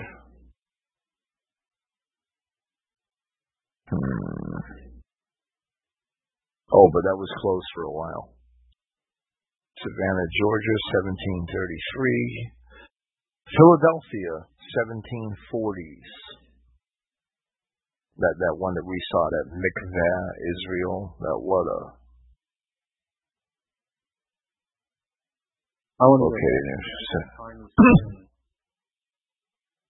Currently home to a Sephardic community originally established by the Spanish and Portuguese Jews. The congregation continues to practice according to the Spanish and Portuguese Sephardic rite. The oldest formal Jewish congregation in Philadelphia, not in the country, like they advertise, they're lying. Counted among its members prominent revolutionary patriots such as Jonas Phillips and Haines Solomon, revolutionary, and the famous Gratz family, revolutionary patriots, The gracious Rebecca Gratz, who founded and managed philanthropic and educational institutions devoted to the needs of women and children, Jewish and Gentile, and who is reputed to be the model for Rebecca of York, heroine of Ivanhoe by Sir Walter Scott.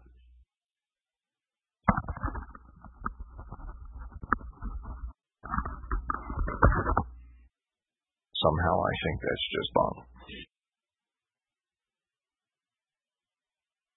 Well, this is listed as the fourth oldest in the country. It's not the oldest, but one of these other ones was closed for a while.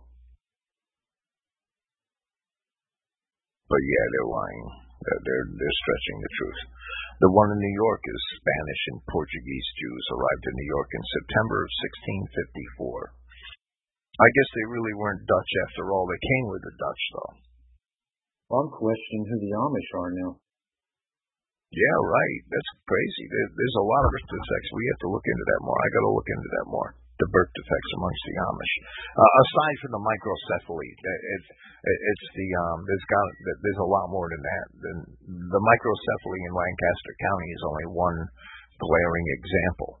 And it's weird that all of those cases descend from one couple that lived 150 years ago. That's really strange. Well, how did that one couple end up with that genetic defect? Yeah, right. It's weird. There's a lot of fertility problems though too. It's possible that one of those one member of that one couple wasn't really German, right?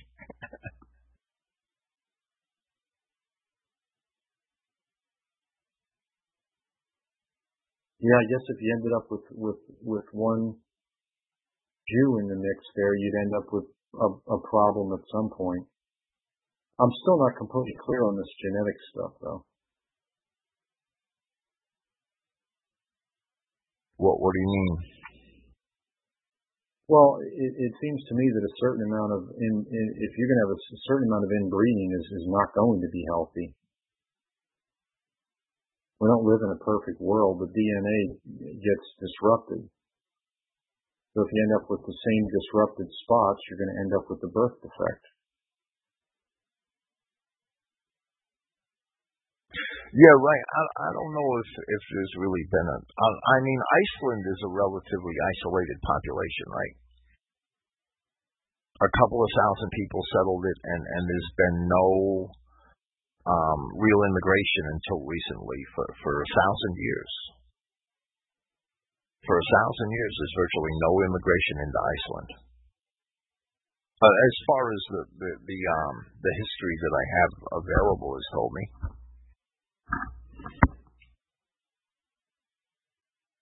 So if the entire population came from a couple of thousand people with virtually no immigration, I mean, and that would be a candidate for a lot of birth defects if inbreeding were suspected to cause that. It depends on how the inbreeding is done. If your sister would be a problem. If it's not, there might be enough genetic variability there with 1,000 people. I think the issue with the Amish is it's very close relatives. Not to mention there could be some Jews in the mix.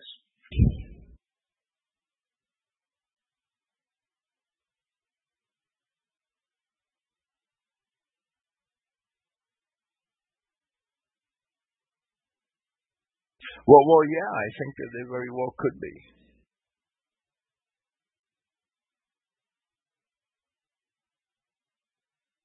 Yeah, when I was driving through Ohio, I saw some kinky-haired Amish, or so-called Amish.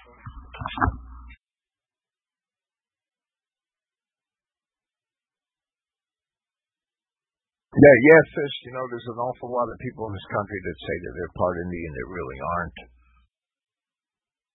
And there's a lot of people that it's greatly disputed, but there's a lot of Indians that may have been white. I don't know about tribes or anything like that, but there are definitely American Indians that very well may have come from Europe and the Mediterranean regions at an early time that weren't aliens, and that seems to be the case, but I haven't done enough research in that area. I really haven't. I would like to do more, but the documentary evidence is very thin.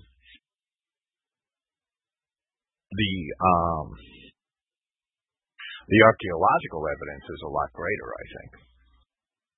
If you read Barry Fell, America BC, Bronze Age America, Saga America, those books, that's a good start. I read America BC. I didn't get my hands on the other two. I've seen a lot of quotes from them.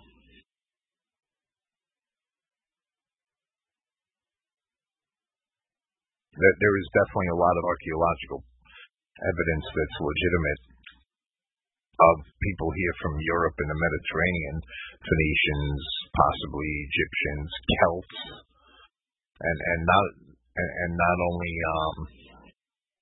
Vikings, and as far west as New Mexico at a very early time.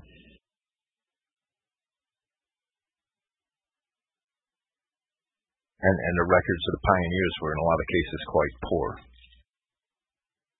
So I think the truth might be very difficult to sort out.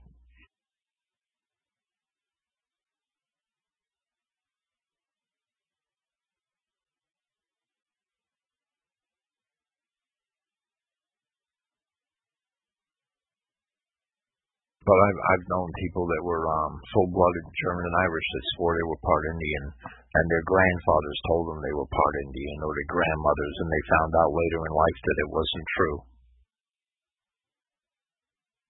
Richard Hotchkins, I don't know him.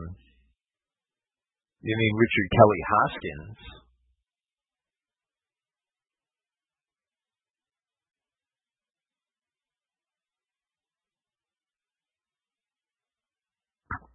You know, in the 1800s, Indians were romanticized by the pulp novel industry and by Jewish entertainment sources. And there were a couple of romantic books published about Indians in the late 1800s. And a lot of American youths found that it was romantic to imagine themselves to be part Indian, the whole noble savage thing. Now they're Utes. So there's usually it's Cherokee, right? Well, there's a lot of stories about Indian blood in families that really don't have it, is what I'm trying to say.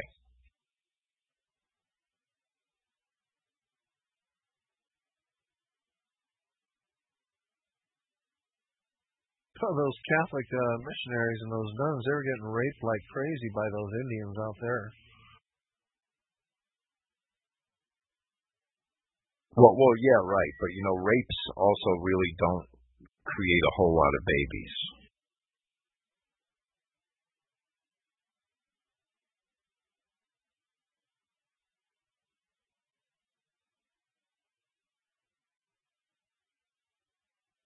According to the feminist movement, all sex is rape. Yeah, right. Rape and exploitation. Well, Bob, it just shows how civilized we are. We don't go around raping women. No, we leave that up to the blacks.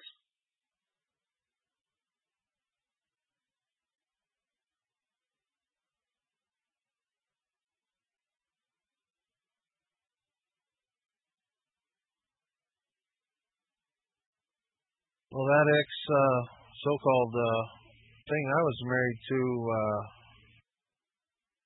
her mother was 13 years old, and her father held a pistol to her head, raped her, squeezed out blood, and then had 13 or 14 after that. That's in some countries, that's the way they do it. Which isn't, I don't think white countries do that. You're saying that literally, Bruce? Yeah. What's that, Bruce? I missed that. I'm sorry. Oh,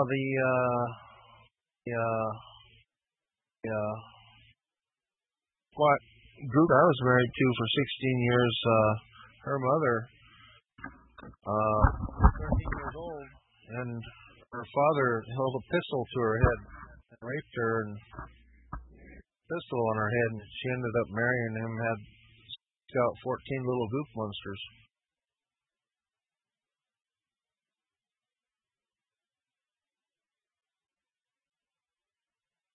That's just one step above the caveman things the Jew shows us on TV. Yeah. And you go to the cave and you drag the girl out by her hair. Well, she said her father was a Jew, half Spanish and half Jew. Well, there you have it.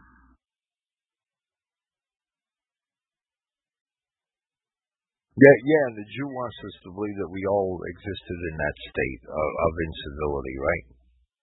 That's the picture they portray, that all whites came from that background, descended from the cavemen that just went in and grabbed their wives by the hair.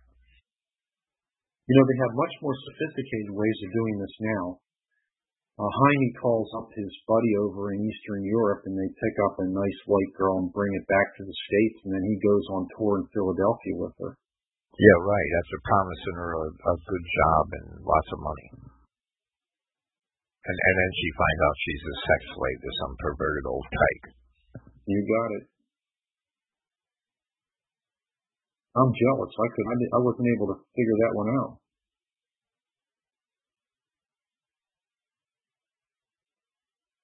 Well, it may not be too late to give Harry over there in Czechoslovakia another call, right?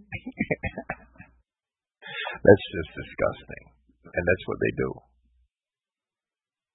Mara, send me another one. This one ran away. Yeah, I wonder how long it's going to be before the one he's got runs away. Probably as soon as she can communicate with somebody. It didn't seem like to me she never even made eye contact with us, did she? No, she was not very happy with her situation. That was pretty clear. Right, but I never remember. I never remember seeing her face straight on. Yeah, you know, she kind of looked sullen and down, and like she was her thoughts were distant, and right, she didn't look very happy at all. Actually, that's pretty common in Eastern European girls. Well, I'm sure that it wasn't any better with Jaime there or whoever she was with. Yeah, you know, the only real girl born in Eastern Europe that I ever knew was a tall, blonde, blue-eyed hair cutter that cut my hair back when I was married to my first wife, and she was just beautiful. She married an American white, but I don't not know the exact situation, but she was just beautiful. Her and her sister. She cut my hair for a couple of years. She was always outgoing and happy, and she said she was Polish, but I suspect she was probably Prussian, right? She was like 6 foot tall and blonde and blue-eyed.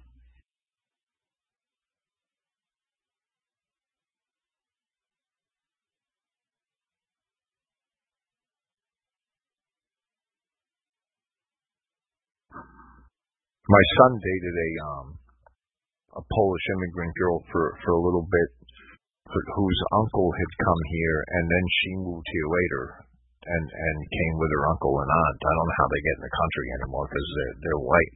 Well, her uncle My son made the remark that her uncle would not let her bring anybody that wasn't white into the house.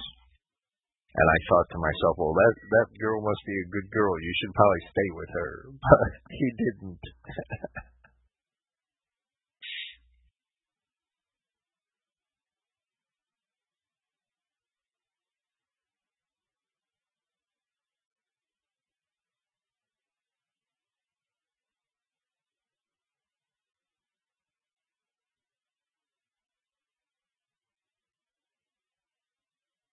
So what's up with all these hurricanes?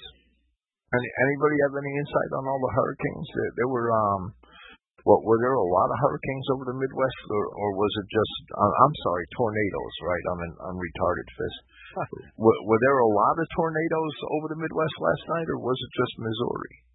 I think these are Joplin. I don't watch the news. I don't know. Yeah, as far as I know, just Joplin. Their hospital was really ransacked, and a Walmart was whole neighborhood. Missouri and Minneapolis.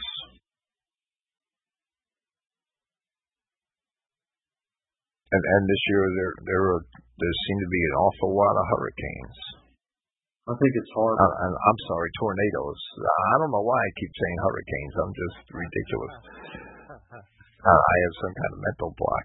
There have been an awful lot of tornadoes this year. I mean, Alabama, Georgia, Louisiana, now Missouri. It's hard, Phil.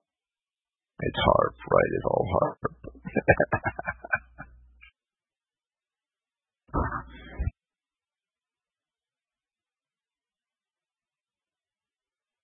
Well, Joplin's, I don't want to wish bad on anybody, but if it went right through Granby and took that out last night, that would be a blessing in disguise, right? Granby's actually part of the Joplin metropolitan area.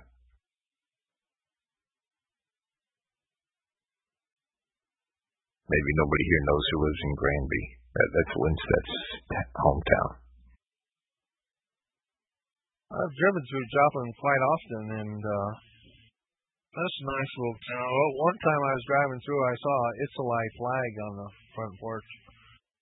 Some house. I was thinking about going ripping it off and burning it up, but well, the whole Har thing is intriguing, but yeah, there were floods up in that's why those levees were built up and down the Mississippi. I mean, there was bad flooding there many centuries before HARP was ever conceived, before we ever harnessed electricity, right?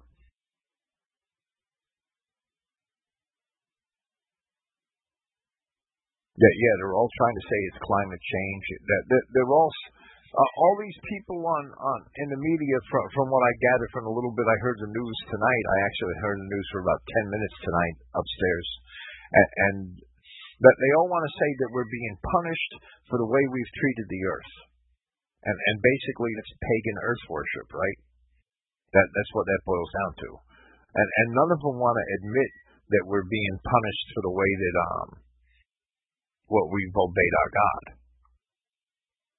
That would be a much more rational way to look at it. We're being punished because of our race mixing, because of our idolatry, because of our acceptance of homosexuality. That would be the much more reasonable way to look at it. I think it's the Jew that steers everybody into paganism, that wants to promote that we're being punished for hurting the earth. That sounds like Ben Clausenism. Yeah, right. Sorry, Bob. It's pagan earth worship is what it is. It's funny how it's hitting that area, though. It would be better if it hit places like Washington, D.C. or Los Angeles. Well, right, but it's not the aliens that are going to be punished for the sin. It's the white people that are going to be punished for the sin because they have embraced it. Yeah, you're right. And anybody that's around, any whites that are in the city too, they're just going to get destroyed when whatever happens to all the mixed race people get destroyed. Yeah, right. Absolutely. Come out from her, my people, lest you suffer her punishments. And I'm not saying this is the start of the end of the world. I don't think it is at all. I think this might go another 40 years, but that's If we didn't accept sin, we're the ones that are the focus of God's wrath. Until we wake up and repent. Once we wake up and repent, I think that's what it's going to have to take for our nation to be cured. Well, it's not going to be cured, Bill. I mean, it's pretty specific what's going to happen. Well, when I say nation, I mean our people, right? Our people as a group. I don't mean the government. Don't confuse the nation with the government. Well, by extension, that's what I mean too. The people, we are going to be cured. That's the end result of all this. But how bad are things going to get first? I think there's only going to be 8 people left. Well, that was the last remnant. It could very well be 8 people, Bob. It could very well be 8 people. That means it's going to take another 1,000 years. Not necessarily. At the rate things are going, maybe 4 more generations there'll only be 8 of us left. Yeah, this estimate is that whites are going to be down to a small percentage of the population, say 10% by 2060 or 70. I'd say that we'd be down to 10% in about 20 years. I think when our generation dies off, and with the race mixing that's going on in the 2 generations after ours, and the way the other races are not only flooding into our land, but also multiplying once they get here, we could be down to a couple 100,000 white people in 3 generations very easily. Speaking about real white people. Not Arabs that mark themselves as white on census reports and Jews. I don't know. We could be down pretty far real quick.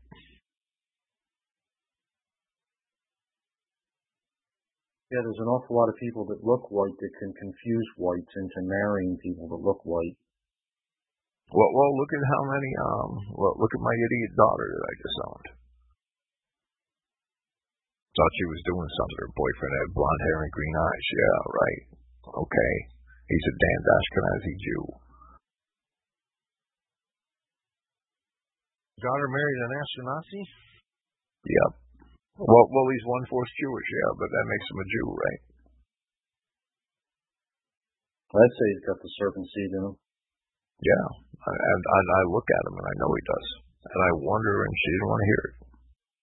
So shit, I no longer have a daughter, basically. Well, if they produce any kids, they're going to be useless. Right, absolutely.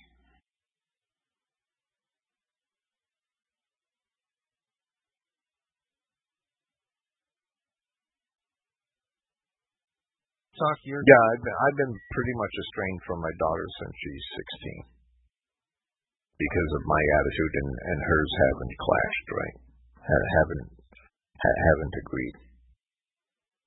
Talk to your kids when they're young about staying with their own kind and all? Or you weren't really... Well, yes, I did have that conversation with every one of them, Bruce. That's what I'm trying to say with my daughter. It didn't work, right? The school programming and her lack of guidance from her mother won out. Fist, all of Israel is going to be saved, but we're all going to be back here. I have no doubt. But when it's going to happen is totally a different story. We can say soon. Yeah, right, Prime. I wouldn't want to be caught in a Home Depot or a Walmart anyway, even when there's not a tornado. If you really got to go to one of those places, get out as soon as you can.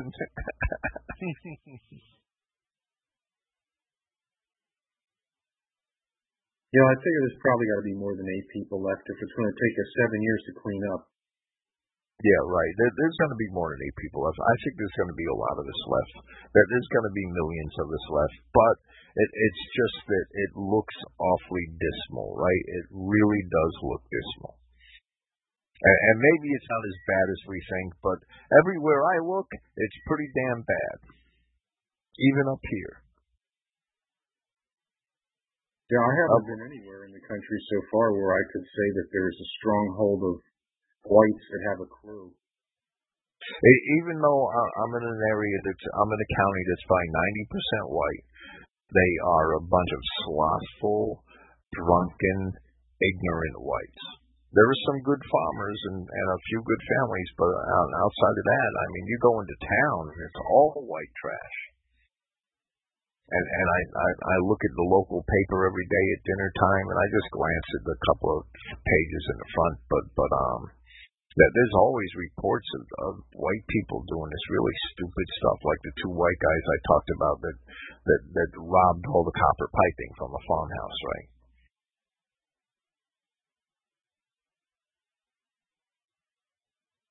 That's crazy. Why you want to destroy that farmer's farmhouse? There's absolutely no reason for that, except that you want to fill your own belly with crack or something stupid.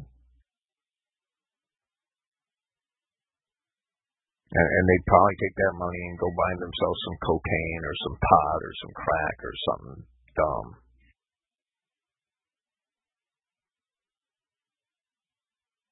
There was a woman here last month that was arrested. She was in that they have one of those I don't want to call it an adult. They got a porno shop here, right?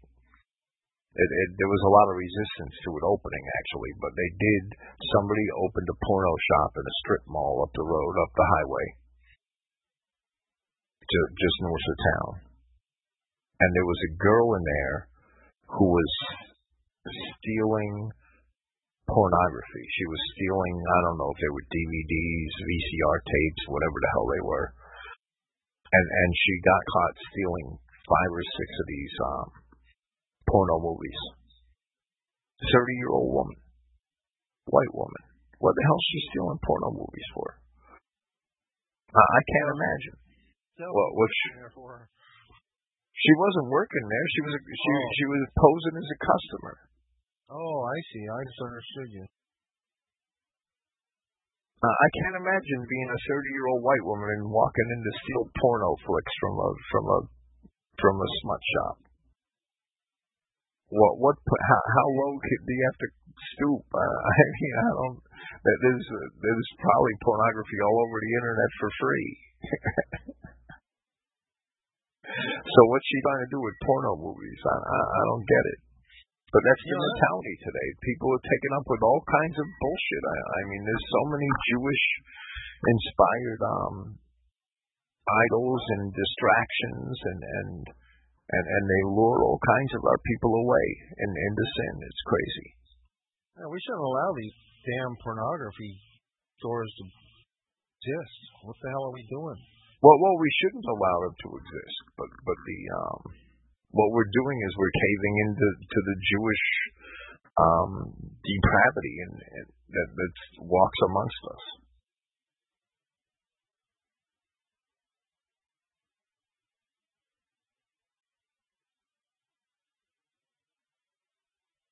That was the whole point of the Weimar Republic in Germany, right? That's the whole point of all the Jewish revolutions, is to make the world safe of depravity. Freedom to them is depravity.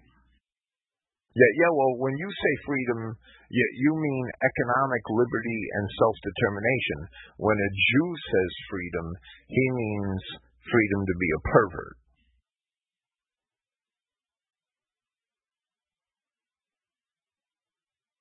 That's what freedom is to a Jew. Freedom to be a pervert, freedom for guys to marry guys and goats. Freedom to molest little boys, freedom to separate young women from their fathers and their brothers. That's freedom to a Jew. Freedom to take out useless loans.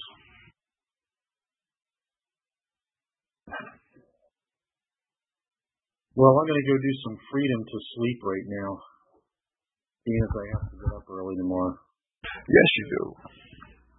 Okay, I'm going to end this here. I'm going to end the recording. I really don't know why I recorded it so long as I did. We're only rambling musings, but thank you for being here, everybody, and praise Yahweh.